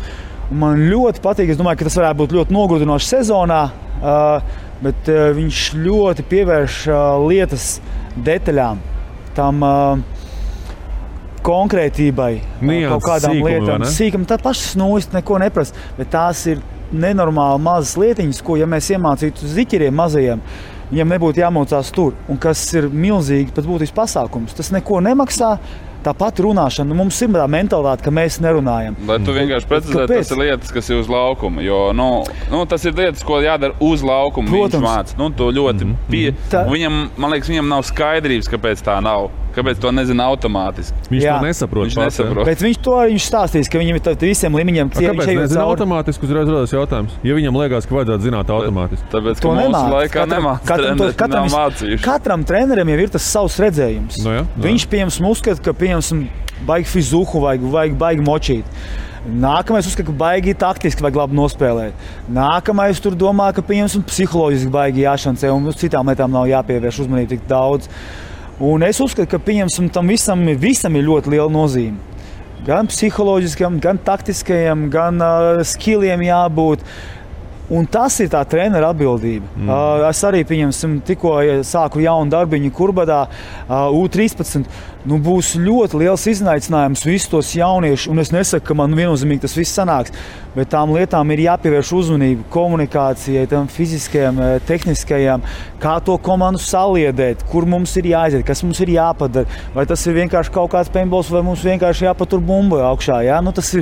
Un tas, es domāju, treneru darbs ir neapskaužams, bet tā pašā laikā vismaz man, kāpēc ļoti viņš to pateikt, jo tur ir tik daudz izaicinājumu, un tu ieeji un bāc tas, ko tu tikko domāji, te mums jāsāk ar disciplīnu, vispār sajāskārto un tā tālāk, un tu jau no tiem jauniešiem dabūni to enerģiju, tu saproti, bāc ar šito te, Jančik man jāparunā zem 4 acīm, un tu vecīgi galīgi viņš taisa tādus podus, ka Parādi galvenais to? Nē, tur nē. Tas jau ir pilns biks, to man vajag, ka viņš cita vai lūsiņ. Cita aiziet varam, viņš pozitīvāk. Ja? Tie raksturi jau ir 20, un tev jātiek, ka viņam galā. Ja tu netiec viņam galā, personīgi sagalvā, ne? Viņas jau ir mazas. Vēl jauniešos un, junioros ir forši tas, ka bez tiem tev, kas tev ir personības, tev vēl ir vecāka personības. Kuriem tev jātiek galā? Reiz kvadrātā. Protams, bet pašā laikā tas jau arī nekur ja tas ir tajā komandā un izlasēs, tas ir vienkārši vēl slīpētāk. Ja tu tam ziķerim var pateikt vienu, un tur viņš tā kā, jā, darīsim, vai vēl nezinu, ko viņš tev ātrāk noticēs, tad tur jau tas kalums ir daudz lielāks. Viņš jau katrai lietai, ko treneris saka, viņš nenotic. Ar to es uzskatu, ka trenerim jābūt ir ļoti patiesam.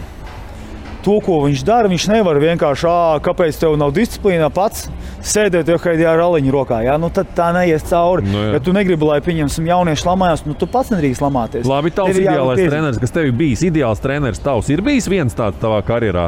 Es nezinu, varbūt jauniešos. Ideāli nav. Esmu ņēmis. Jānis Sprūks, viņš ir ideāls, bet viņš vairs netrenēs, līdz ar to mēs neuzzināsim arī. Bet pa lielam man ideāls ir, es salieku puzlīt no vairākiem un mēģinu to labo, ko esmu redzējis. Paņemt no katra kaut ko. Paņemt no katra un likt savā vāclīt iekšā. Sanāk, nesanāk, tas cits jautājums, bet tas ir process. Jāni. Es arī piekritīšu, ka ideāli treneri nav. Tāpat kā nav ideāli cilvēki vai ideāli sportisti, kurš katram patīk. Savs, ja? Katram ir savs. Un katram jau ir savā posmā, ko tu esi aizvadījis tajā karjerā. Tu kaut kā no tā trenera gūsti savu. Ja es varētu, man bija tāda doma pirms kādiem 5 gadiem, es tā ņēmu, kurš man ļoti daudz ko deva treneris, un kurš, es te pavadīju to gadu tikai ar savu domu, ka man tur kaut kas jāizdara, ka man jāparāda savu statistiku, ja, un tur tādas varētu minēt. Jo ideāli, pirmkārt, kā Jēdz teica, tanī gadā viņam ir 20 cilvēki. Varbūt tev viņš tanī gadā ir ļoti labs, blakus partnerim viņš ir, neder. Viņam nesakrīt gan domāšanas līdzi, vienkārši cits ir, jā.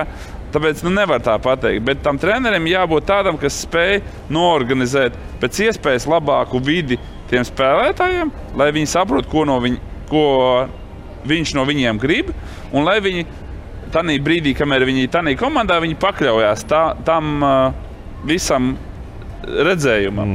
Un tas, man liekas, ir pats galvenais faktors, ka tev, ja viņi apmierināti par to, neapmierināti, pakļaujās caur sāpēm vai, teiksim, kad negrib, bet pakļaujās, tas ir cits jautājums, jā. Bet, protams, ideāli, kad visi apmierināti, visi grib, visi dara, bet tas atkal nav individuālais sporta veids, tas nav viens spēlētājs, kas spēlē pret vienu spēlētāju. Tā ir ķīmija, jā, ķīmija vai sapratne vienam ar otru, kā viņi var kopā sastrādāties. Tanī sezonā, tanī gada laikā. Konkrētajā brīdī. Es varēju papildināt, bet gribēju papildināt ar atsevišķiem, kā saka, piemēriem. Un cik dažādi ir arī tie treneri un cik radoši viņi tā lietai pieiet, jo, kā es teicu, iepriekšējais gads man bijis liels tāds, solis uz priekšu kā trenerim un dalījāmies ar savu pieredzi, un mans kolēģis atkal stāstīja savu pieredzi. Viņam bija tā iespēja strādāt NHL sistēmā. Un viņš saka, pie tā trenera, pie kura es biju, jā, kā stažieris, viņš saka, viņam ģērbtuvē bija tās, visi uzvārdi katru dienu, tā kā jau trenera istabā. Un viņš tajā katru dienu, kad viņš ir kādu spēlētāju pārmīja kādus vārdus, jā, vienkārši, čau, Ješka, skatos tev jaunu masku, jā, tur viss kārtībā, viņš lika krustiņu, jā, vai ķeksīt. Un viņš saka, tu neticēsi, tu dienas beigās saproti, ka tur puskomanda nemaz neesi tajā dienā aprunājies, jā. Un ja tu to neiedziļinies tajā, ja, tad tu nekad nebūsi tas treneris, kā Janka saka, ja, tas, kurš saprot kaut ko, jūt, zina vairāk. Trenerim nav jābūt žurkam, kurš iet, kā saka Janka, pastāst man, ko viņš pa mani tur saka. Tādas lietas treneris nedara. Bet, ja tu iedziļinies tajā psiholoģiskajā... Esmu dzirdējis, ka dara. Bet piekrīt, Jāni, patīkam, ka treneris tev kaut vai tāpat uz laukumu slidojot pa apli, piebrauc klāt, skatos jaunu paņem, ja? Un tev liekas, ka viņš tā kā jūt, novērtē, ka tu te esi. Protams. Un tev uzreiz liekas, ķīmija, fizika, ja, bioloģija, ja, visi bet citam vajag vairāk un citam vajag mazāk. Jā, bet katrs arī jāsaprot. Bet katrs grib vismaz, lai tev ienākot telpā, tev sasveicinās. Vismaz sākotnēji, ka tev, lai veidos kaut kāda personīgais kontakts, protams. Jā, un tas ir viens. Piemērs, kā treneris ir novērojis to, lai viņš sev turētu kaut kādā, teiksim, ne tonusā, bet kaut kāda atskaita būtu, ja, tu primitīvā veidā to uzskaiti. Nākošais ir atsevišķi treneri, kuri tic, ka tu nevari vienlaicīgi ar 20 cilvēkiem runāt. Ja, teiksim, katru dienu skriet Ješkam klāt, un tu jau jūti, saka, es zinu, ka tev no manim neko nevajag, man to tukšo sarunu arī no tevi nevajag. Bet ir principā tāds arī pētījums veikts, un tam ir liela, teiksim, sekas labas, ja, tam, ka tu strādā ar to savu message caur līderu grupu. Ja, piemēram, tev ir līderu grupa, piemēram, Jānis ir autoritāte komandā, Ješka ir pieredzējušākais spēlētājs komandā. Ja tu māki ar tiem spēlētājiem runāt, tici man, viņu to tavu filozofiju nodost arī tālāk. Jo, ja mēs ar Jāni varam padzert viršu kafiju, ja, tad Jānis neies ģērbtuvē un neteiks, čaļi, tikai nedzeriet to kafiju. Ja? Viņš teiks, īstenībā normāla kafija. Ja mēs ar Jāni varam izrunāties pa vairākumu, un Jānis arī drīkst pateikt savu ideju, tad viņam arī lielāks iedvesme ir iet pie pārējiem, teikt, klausies, mēs ar treneri parunājam, mums ir pāris varianti. Un tādā veidā, apzināti, neapzināti, tu iegūsi to saucamo to ģērbtuvi. Ja? Bet tās ir atkal zināšanas. Tas nav tā, ka ienāk prātā kaut ko padarīt, jo mēs redzam, cik tā sporta kultūra attīstās un ka tie cilvēki kļūst aizvien gudrāk. Katrs nākošās paudzes spēlētājs, treneris ir gudrāks. Un kāpēc šobrīd ir, teiksim, modes lieta ņemt darbā jaunos trenerus, ne tik daudz, kā saka, jau pieredzējušos, tāpēc, ka jaunais nāk ar tādu savu skatījumu uz dzīvi. Jāni, kad tu ienāc izlasē, nebija jau arī tā, ka tu visam piekriti. Tev bija savas domas, varbūt tās domas tu nedrīkstēji teikt tik ātri, kad tu tikko ienākot pāris slieksnim, bet ar laiku... Vispār bija priecīgs. Tev 22 gados jau bija viedoklis pa vairākumu, piekrīt? Tu negaidīji, ka 40 gadu. 9 gados bija viedoklis. Tāpēc es saku, tur jābūt gana gudram tam trenerim. Un, ja spēlētāji to treneri novērtē, kā saka, ja tu jūti, ka tas cilvēks ir patiess, kā Ješka, ja, kā saka, mīļš, ja, tad jau tev arī gribās pie viņu spēlēt. Mīļš un patiess. Mīļiņš. Divas dažādas lietas. Mīļš, tu mums esi tāds sirsnīgākais. Tu nevar tā visu laudīt, bet tev jābūt patiesam. Un te es gribētu vienīgais arī par tiem treneriem piebilst, ka man patīk tas, lai gan daži ir pajokojuši un tā, man patīk tas šai izlasē, kad bija daudz papildu personāls beidzot piesaistīts klāt. Jo treneris arī viens. Agrāk bija tā, treneris, otrs treneris, Beresņevs, Baldonieks, dakters, un Džēns Baldonieks. Jā, te jau tas sastāvs ir jau iespaidīgs. Tev ir treneri, tev ir gols pret Itāliju, video treneru tīrs nopelns. Tur mēs jau varējām punktu zaudēt. Es nezinu, vai pie 1-1 mēs vēl iegūtu. Nu, labi, tur zaudēt jau punktus. Ja? Bet te tas stāsts. Pirmkārt, aizkadra cilvēki. Arī tur ir komanda. Arī tur ir komanda. Un tā komanda tām lielajām izlasēm, tām Vācijām un tām visām ir jau sen daudz pieredzējušāki, daudz ilgāk strādājuši kopā, un viņi jau ir izveidojuši. Arī tas ir sava veida organisms, kas jau funkcionē, lai to otru organismu tā kā palīdzētu. Un mēs to tādā augstā klases sportos, mēs to vēl nesaprotam. Ja mēs agrāk kaut kad runājām tur pa bobsleju, tie saka, jā, mums tur ir slieces, mēs tur mēram, mums tur savi jau pa sliecēm kalēji, kas jau taisa priekš mums. Tad hokejā mums reāli, mēs ilgu laiku domājam, jā, nu tur nospēlē atsavāc kopā, kas tad tur ir, jā? Kas mēs nevaram Vāciju vai Šveici pieveikt. Nu, mēs nevaram, tāpēc, ka viņi jau ir to atstrādājuši. Protams, viņiem vēl papildus ir lielas finansējumi, ko viņi iegulda, gan attīstībā jauniešu, gan arī izlasē, ko viņi piesaista, gan medicīniski viņi arī jau ir piesaistījuši tā, kas ir labākajā brīdī, kā tev pārbaudīt to spēlētāju, lai viņš labāku to sniegumu gūst. Bet mēs vēl tam esam, nu tā kā ne pa zaļu, bet mēs uzskatām, ka tas nav vajadzīgs. Ka tas agrāk arī Jāna Vārtsaka treneris nebija vajadzīgs, jo uzskatīja priekš kam. Es viņam nevaru palīdzēt, es borta stāvot ķert.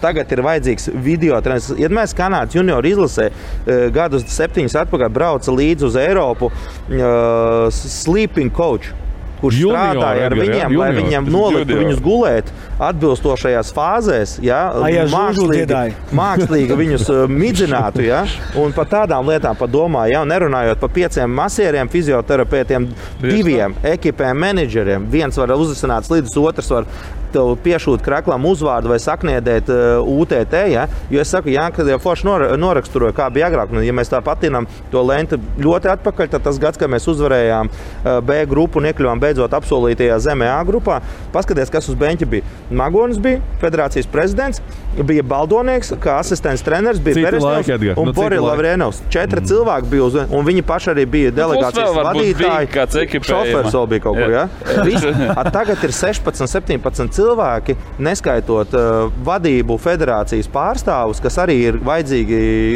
atsevišķos brīžos.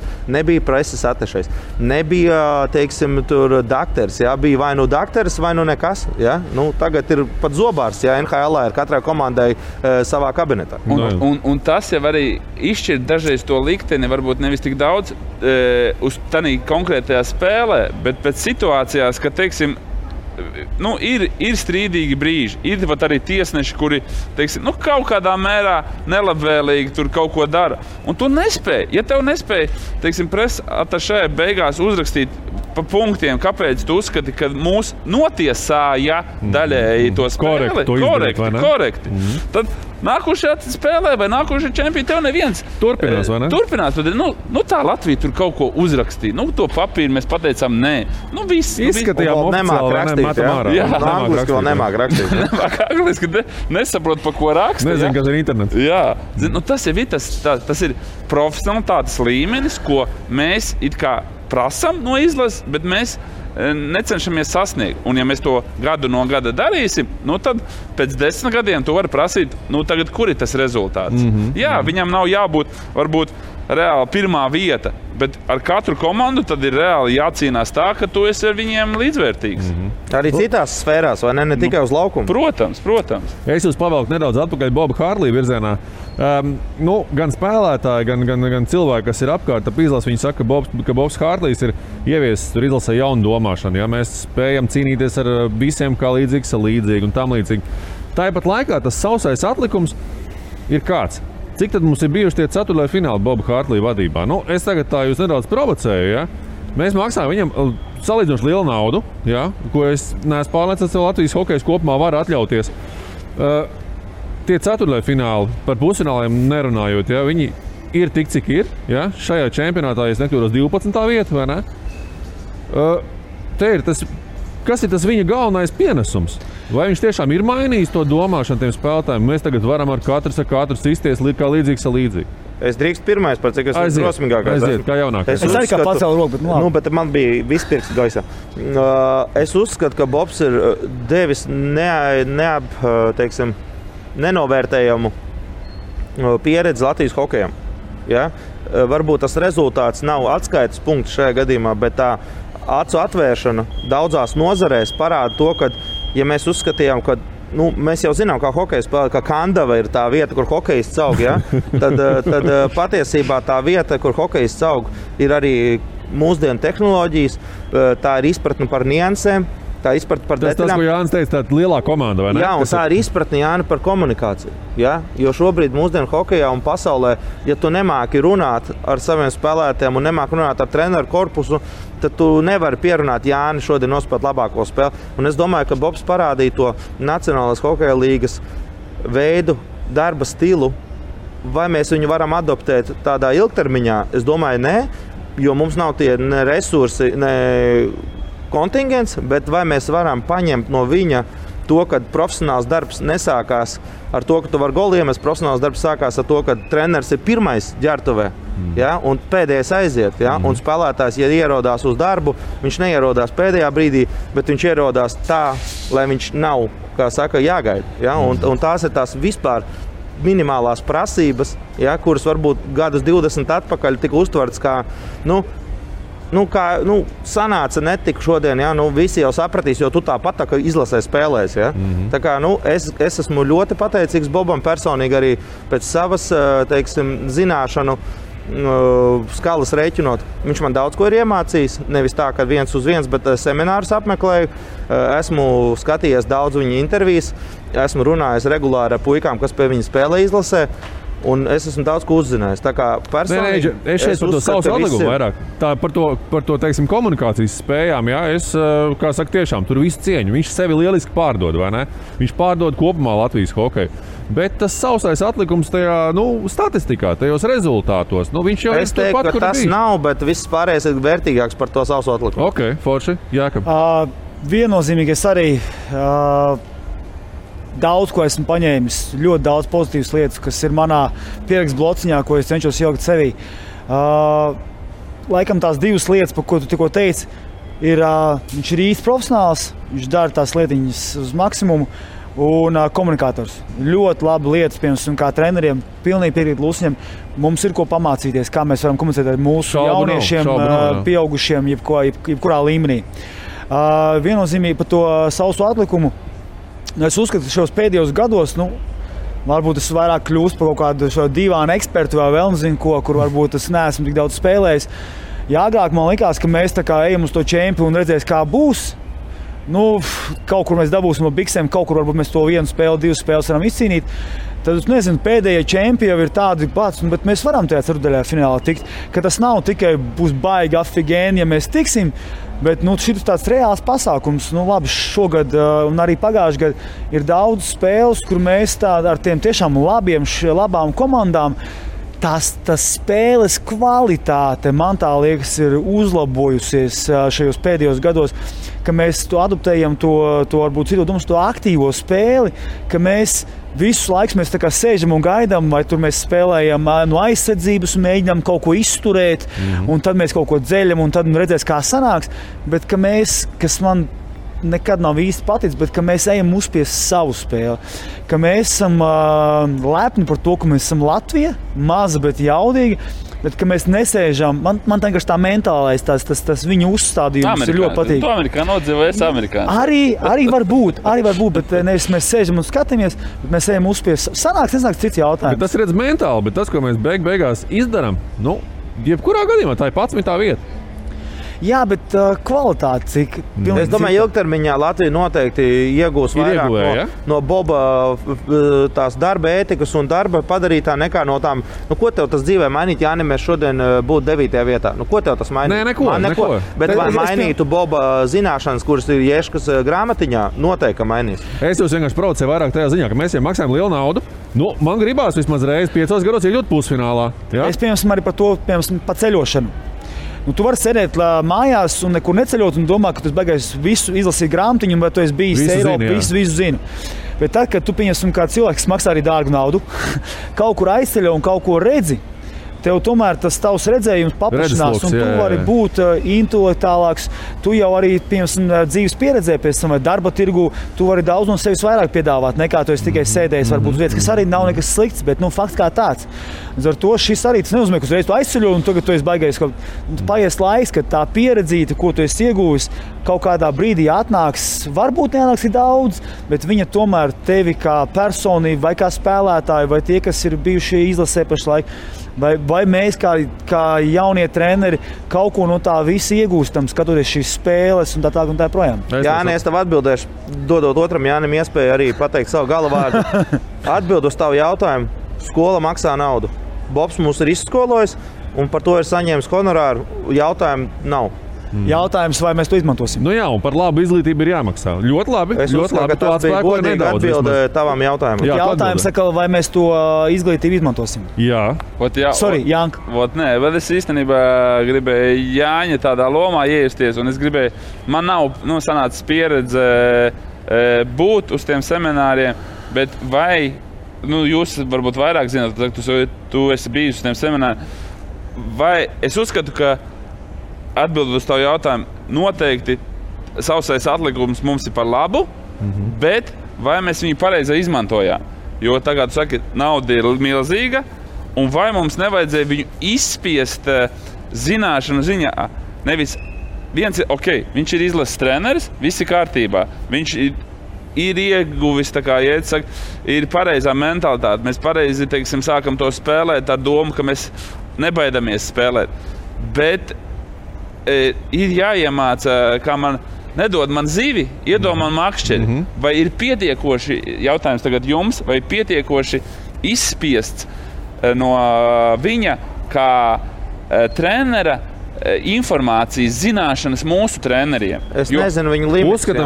Uzskatām viņu kā apelsīnu. Es nezinu viņa limitus, lai es tev pateiktu, ka viņš man nav izstāstījis neko pa vairākumu vai mazākumu. Bet tu esi apmierināts ar to, cik viņš tevi devis? Vai tu uzskati, ka tomēr varēja vēl uztaisīt semināru 1 mēnesī vairāk? Es domāju, es esmu godīgi pateikt apmierināts. Varbūt tās vienmēr var vairāk, bet es personīgi nejūtos tā, ka jā, bet tu neko es esmu bijis 3, man liekas, tādos 2 noteikti zinu. Un 3. ir, es esmu redzējis tos treniņus. Pa 4 gadiem? 4 gadus. Jā, cepur nos, ka tu to vērtē, kā skatītājs. Bet es saku, es nezinu, ko viņš man izstāstīs 2. seminārā vairāk kā 1, ja viņš ar to savu filozofiju spēlē visu mūžu. Viņš jau pastāstīja tās gudrības jau 1. reizē, un tagad viņam atkārtoties teikt, atcerieties, es jums pagājušajā gadā stāstīju, un šogad tas strādā. It kā tas nav man vajadzīgs, lai viņš man apliecina to, ka viņš kaut ko zina. Nē, bet pat to es jautāju, vai pietiek? Paturpinot. Un cik daudz treneri tur ir bijuši? Bija visi, es nezinu, kurš kaut ko saprata. Ješi, tev ir atbildi. Subjektīvā. Jā. Protams, ka pirmais seminārs bija super, to atkal tur bam. Iet rutīnā, tu jau kaut ko izmanto, bet diezgan daudz daļu tu atkal iet tajā savā, kaut ko dari, kaut ko nedari. Jā. Bija 2. seminārs, tu atkal vēlreiz dzirdi, bet es šito komunikāciju nelīdz galam daru. Tu atkal pieraksti savu blociņā un tu atkal mēģini viņu tomēr ieviest savā praksē. Protams, ka tas kontingents mums treneriem Latvijā ir kāds. Viņš ir, mums ir jaunie, kas grib, jaunie, kas negrib, ir vecie, kas grib, vecie, kas negrib. Arī pēc tā 2. jau bija, šito visu esmu jau dzirdējis. Bet lielais jautājums tas ir tas, par ko to izglītību, vai mēs viņu izmantojam, vai mēs to, kas varbūt tev tas nav vajadzīgs kā trenerim, un tu esi vecā kauma treneris, un tu zini, ka šitas strādā, un man nevajag to, ko tas Hartlīs tu man piedāvā. Bet tāda ir. Protams. Bet jautājums, vai mēs to izglītību izdarām, un vai mēs uztaisam kaut kādu veidu sistēmu. Atbildot uz lielā Janka jautājumu, ja? Es domāju, ka mēs noteikti varējām izmantot kaut kādus vēl video materiālus vai kaut kādu tādu nopietnāku rokas grāmatu kaut kādā mērā ar kaut kādiem te pašiem vingrinājumiem un tā. Mēs noteikti varējām izpēst, domāju, ka vairāk. Nezinu, kas tur kontraktā bija atrunāts, tas ir cits jautājums. Vai to mēs paņemam vai nē, tas ir cits jautājums. Nākamais jautājums, kāds mums ir Latvijas izlases vai Latvijas mēķis vai kāds mums ir tā mūsu iezīme. Vai mēs ejam Hartlija tajā pasākumā, Hartlija mēķis mums tagad ir, pieņemsim, visa Latvija, bet tad mums ir jātaisa sistēma, kā te pieņemsim to jauno, kas negrib, vai veco, kas negrib, vai pieņemsim jaunais, kas grib, bet paņem kaut ko no sevis. Kā mēs to visu sasaistam kopā pa to izglītību, jo ir taču, ka mēs aizējām studijās, un tam līdzīgi mums ir 100 cilvēki, 10, 20 paņem, 30 var būt, 20 nu šitas ir viss fulfels. Es domāju, ka mums lielākā problēma ir to kontrolu darbiņu, vai pieņemsim, kā to visu sastaisīt kopā. Varbūt to mums nevajag. Sākums par salīdzinoši lielu naudu, es atkārtošos. Protams. Tas, ko man kā es pieļauju, darba devējiem, ja? Es tagad Jānis tirgo krūzītes Akrapols, pieņemsim, ja? Viņš viņus tirgo labi, viņš skaisti runā un tam līdzīgi. Bet beigās es skatos, klausies, Jāni, tas pārdošanas cipars, viņš ir tāds pats kā iepriekšējos 2 gadus, kad Edgars viņus tirgoja. Jāni, es tev maksāju 3 reizes vairāk. Kas notiek, Edgar?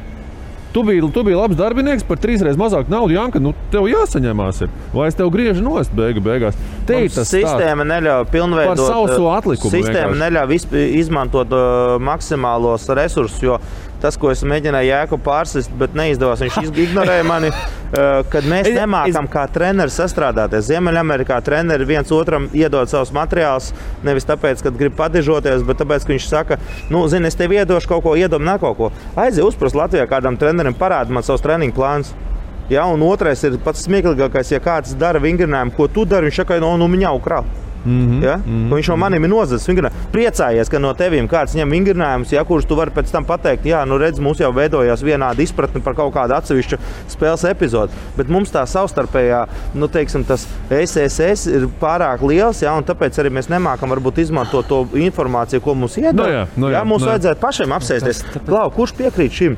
Kurš nepiekrīt? Kā mēs varam to? Jo es arī internetu māku atvērt, Ieška māku atvērt, bet mums nevienreiz nav bijis tā iespēja. Ieška man nav pazvanījis, pateicis, Eģi, klausies, atradu vairākumu, vai tev nodara? Saka, nē, zini, man interesē vārds, vai tev kaut kas ir, ja? Viņš saka, tas pie cita.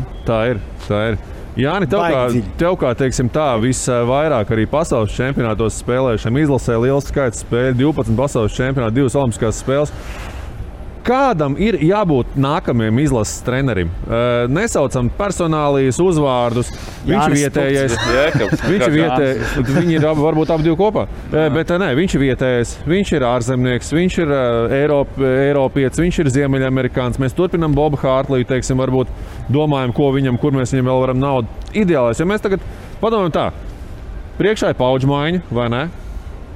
Kas ir būtiski, vai ne, izlasē. Kāds ir nākamais izlases treneris ideālais atkal, ja mēs par ideāliem treneriem runājam, kādam ir jābūt izlases nākamajam galvenajam trenerim? Te man tad gribētos to atkal, mēs drusku aizskarām to tēmu.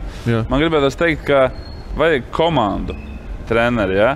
Un to komandu arī vajag arī saprast, ka tie cilvēki, kas iet uz to treneru amatu, ka viņi arī kā komanda strādā. Nevis tikai izskatās no āras, viņi tur labi viens otru, bet viņi arī viens vesels. Man personīgi, vienmēr, kad es esmu spēlējis, man patīk spēlēt ar saviem džekiem, ko es it kā saprotu uz laukumu, un man vajag ilgu laiku vajadzēja. Vajag viss vēl tagadnes formā, bet vajadzēja tā, lai es viņus saprotu uz laukumu. Un man pagāja ilgāks laiks kopā, lai es nolasītu, lai es saprastu, ko viņš domā, lai es viņu izprastu. Un bieži vien šis čempionāts, manas subjektīvās viedoklis, ka treneris ar to, cik viņš tika izpumpēts sezonas laikā un cik Tie punktiņi pietrūka uz tā, ka mēs baigi daudz mainījām kaut ko. Bija tāds ziemeļamerikāniskais skrienam, davai uzspriežam savu, ka mēs esam labāki, bet atkal tāds vēstsprāts, tas nedaudz, teiksim, Krievas stils tāds vieglums, tā kā, mēs šodien varam drusku tā, mākslinieci tas smukāk to izdarīt, pietrūka. Nevis rasējam, bet glaznojam, vai ne? Jā, nevis uztaisam tur ēkas, teiksim, kā viss jābūvē, bet uzglaznojam to ēku, kāda viņi varētu izskatīties. Un tas pietrūka. Varbūt, tāpēc es uzskatu, ka vajadzētu būt Latvijas trenerim, bet viņš nav viens, viņam jābūt komandai. Nevar tā pateikt, zini, treneri, tu tur esi.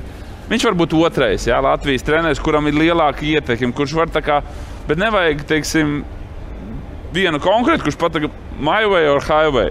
Tā mums latviešiem nestrādā, un es saku, tā kā Džeki pieminēja pa puišiem, katram jāatrod savus, kā pieslīpēt to puiku, kā ieinteresēt, tāpat, man liekas, jāatrod tas veids, kā mums spēlēt. Mums nav jāspēlē ziemeļamerikāņu stils, mums nav jāspēlē Krievas stils, bet mums ir jābūt savai identitātei. Okay. Pilnīgi piekrīt, bet jāsaprot, kā tā identitāte ir.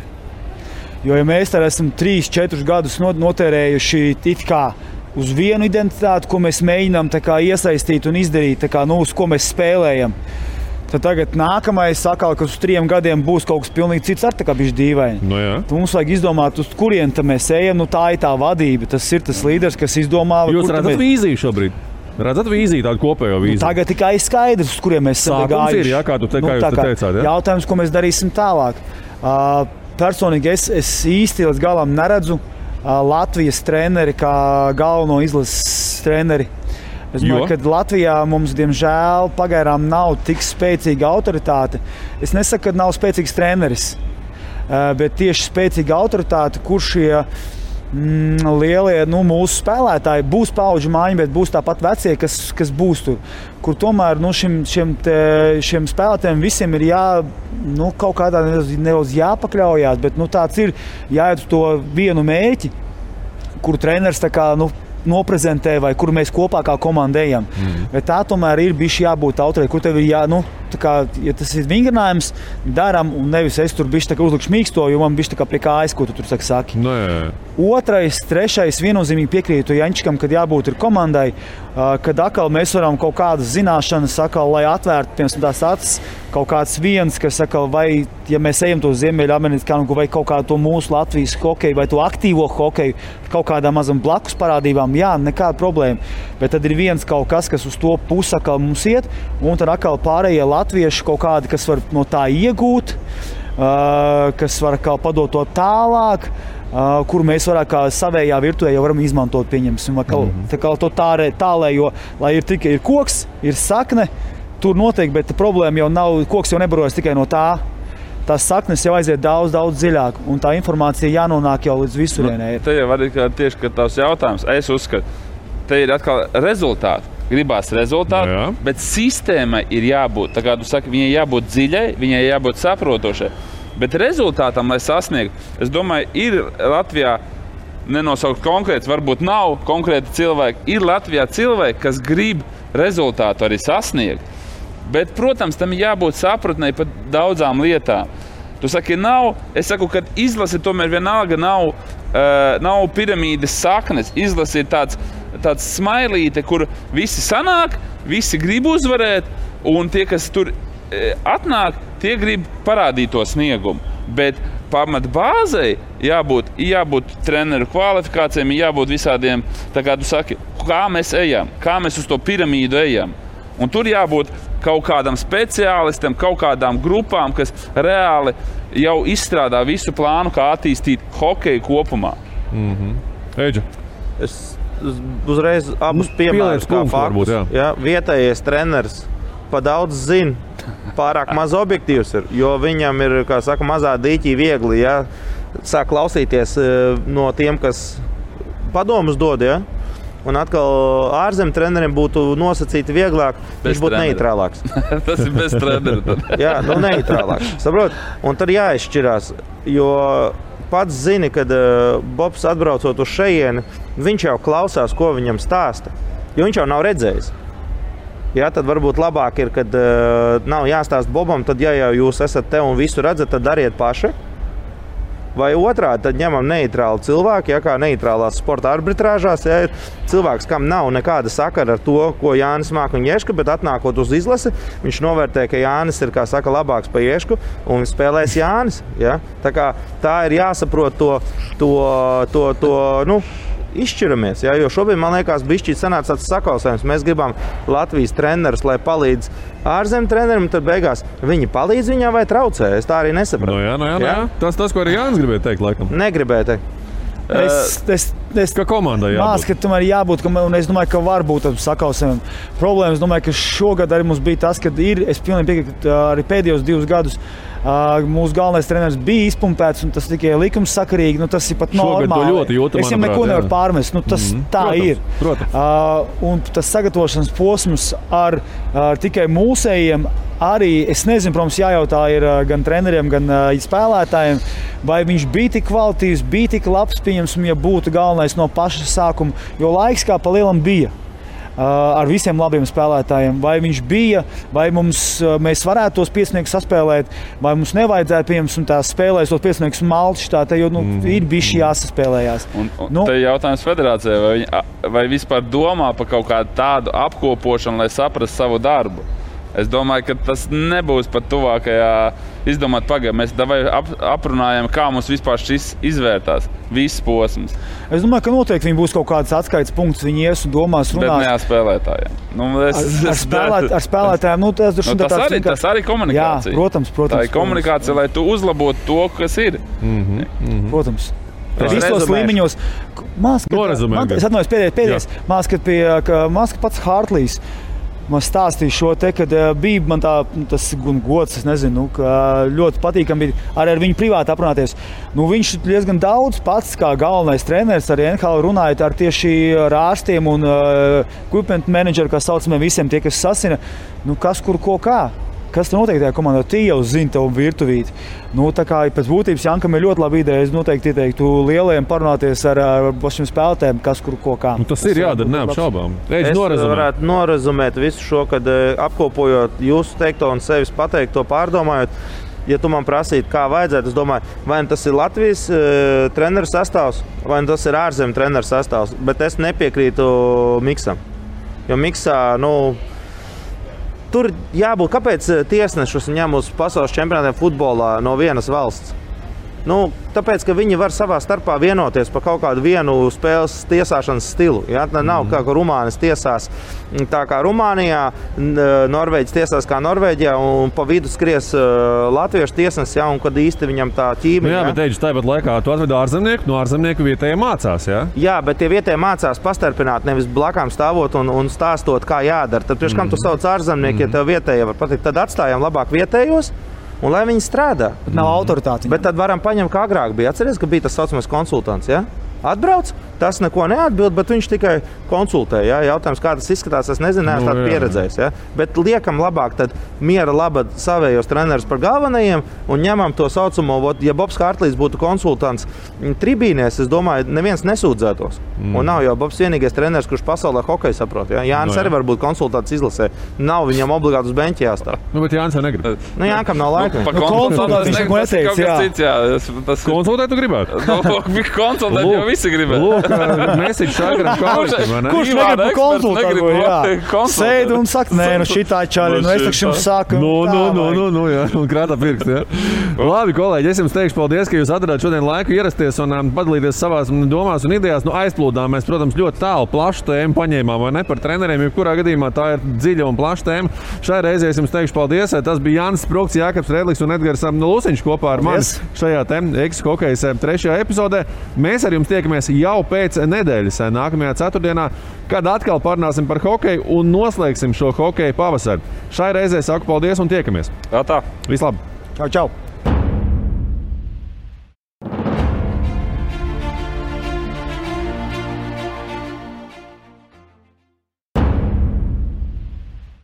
Turpmāk iepirkšanās Akropolē vēl drošāk. Tagad pie ieejām tevi sagaida bezkontakta roku dezinfekcijas aparāts. Visas dienas garumā eskalators dezinficē ultravioletā gaisma. Un liftos uzstādītas jaunas gaisu attīrošas iekārtas, lai visu nepieciešamo var ērti sagādāt vienu vietu. Akropolē. Akropole. Vieta drošākiem pirkumiem. Welcome to your electrifying experience. Hidden plug-in hybrid. The leading horse is white, the second horse is red, the third one is a black, the last one is a green.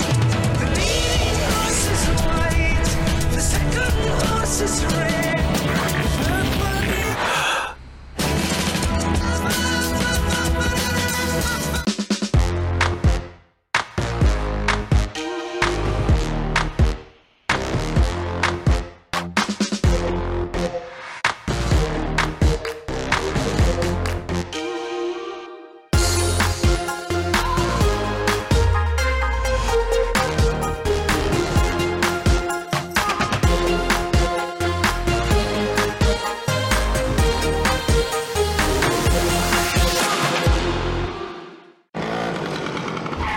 Vēl ilgi tā? Vēl gadu. Ielej vismaz 20 litrus un laimē kafiju un ēdienu nedēļai, degvielu kafiju un ēdienu mēnesim vai lielo balvu degvielu un kafiju gadam. Tavas mājas ir tam gatavas. Ir laiks būvēt, krāsot un izkrāšņot. Iedvesmojies pārmaiņām. Dārza mēbelēm atlaides līdz 30%, bet solārlampām 35% atlaide. Kas senukai?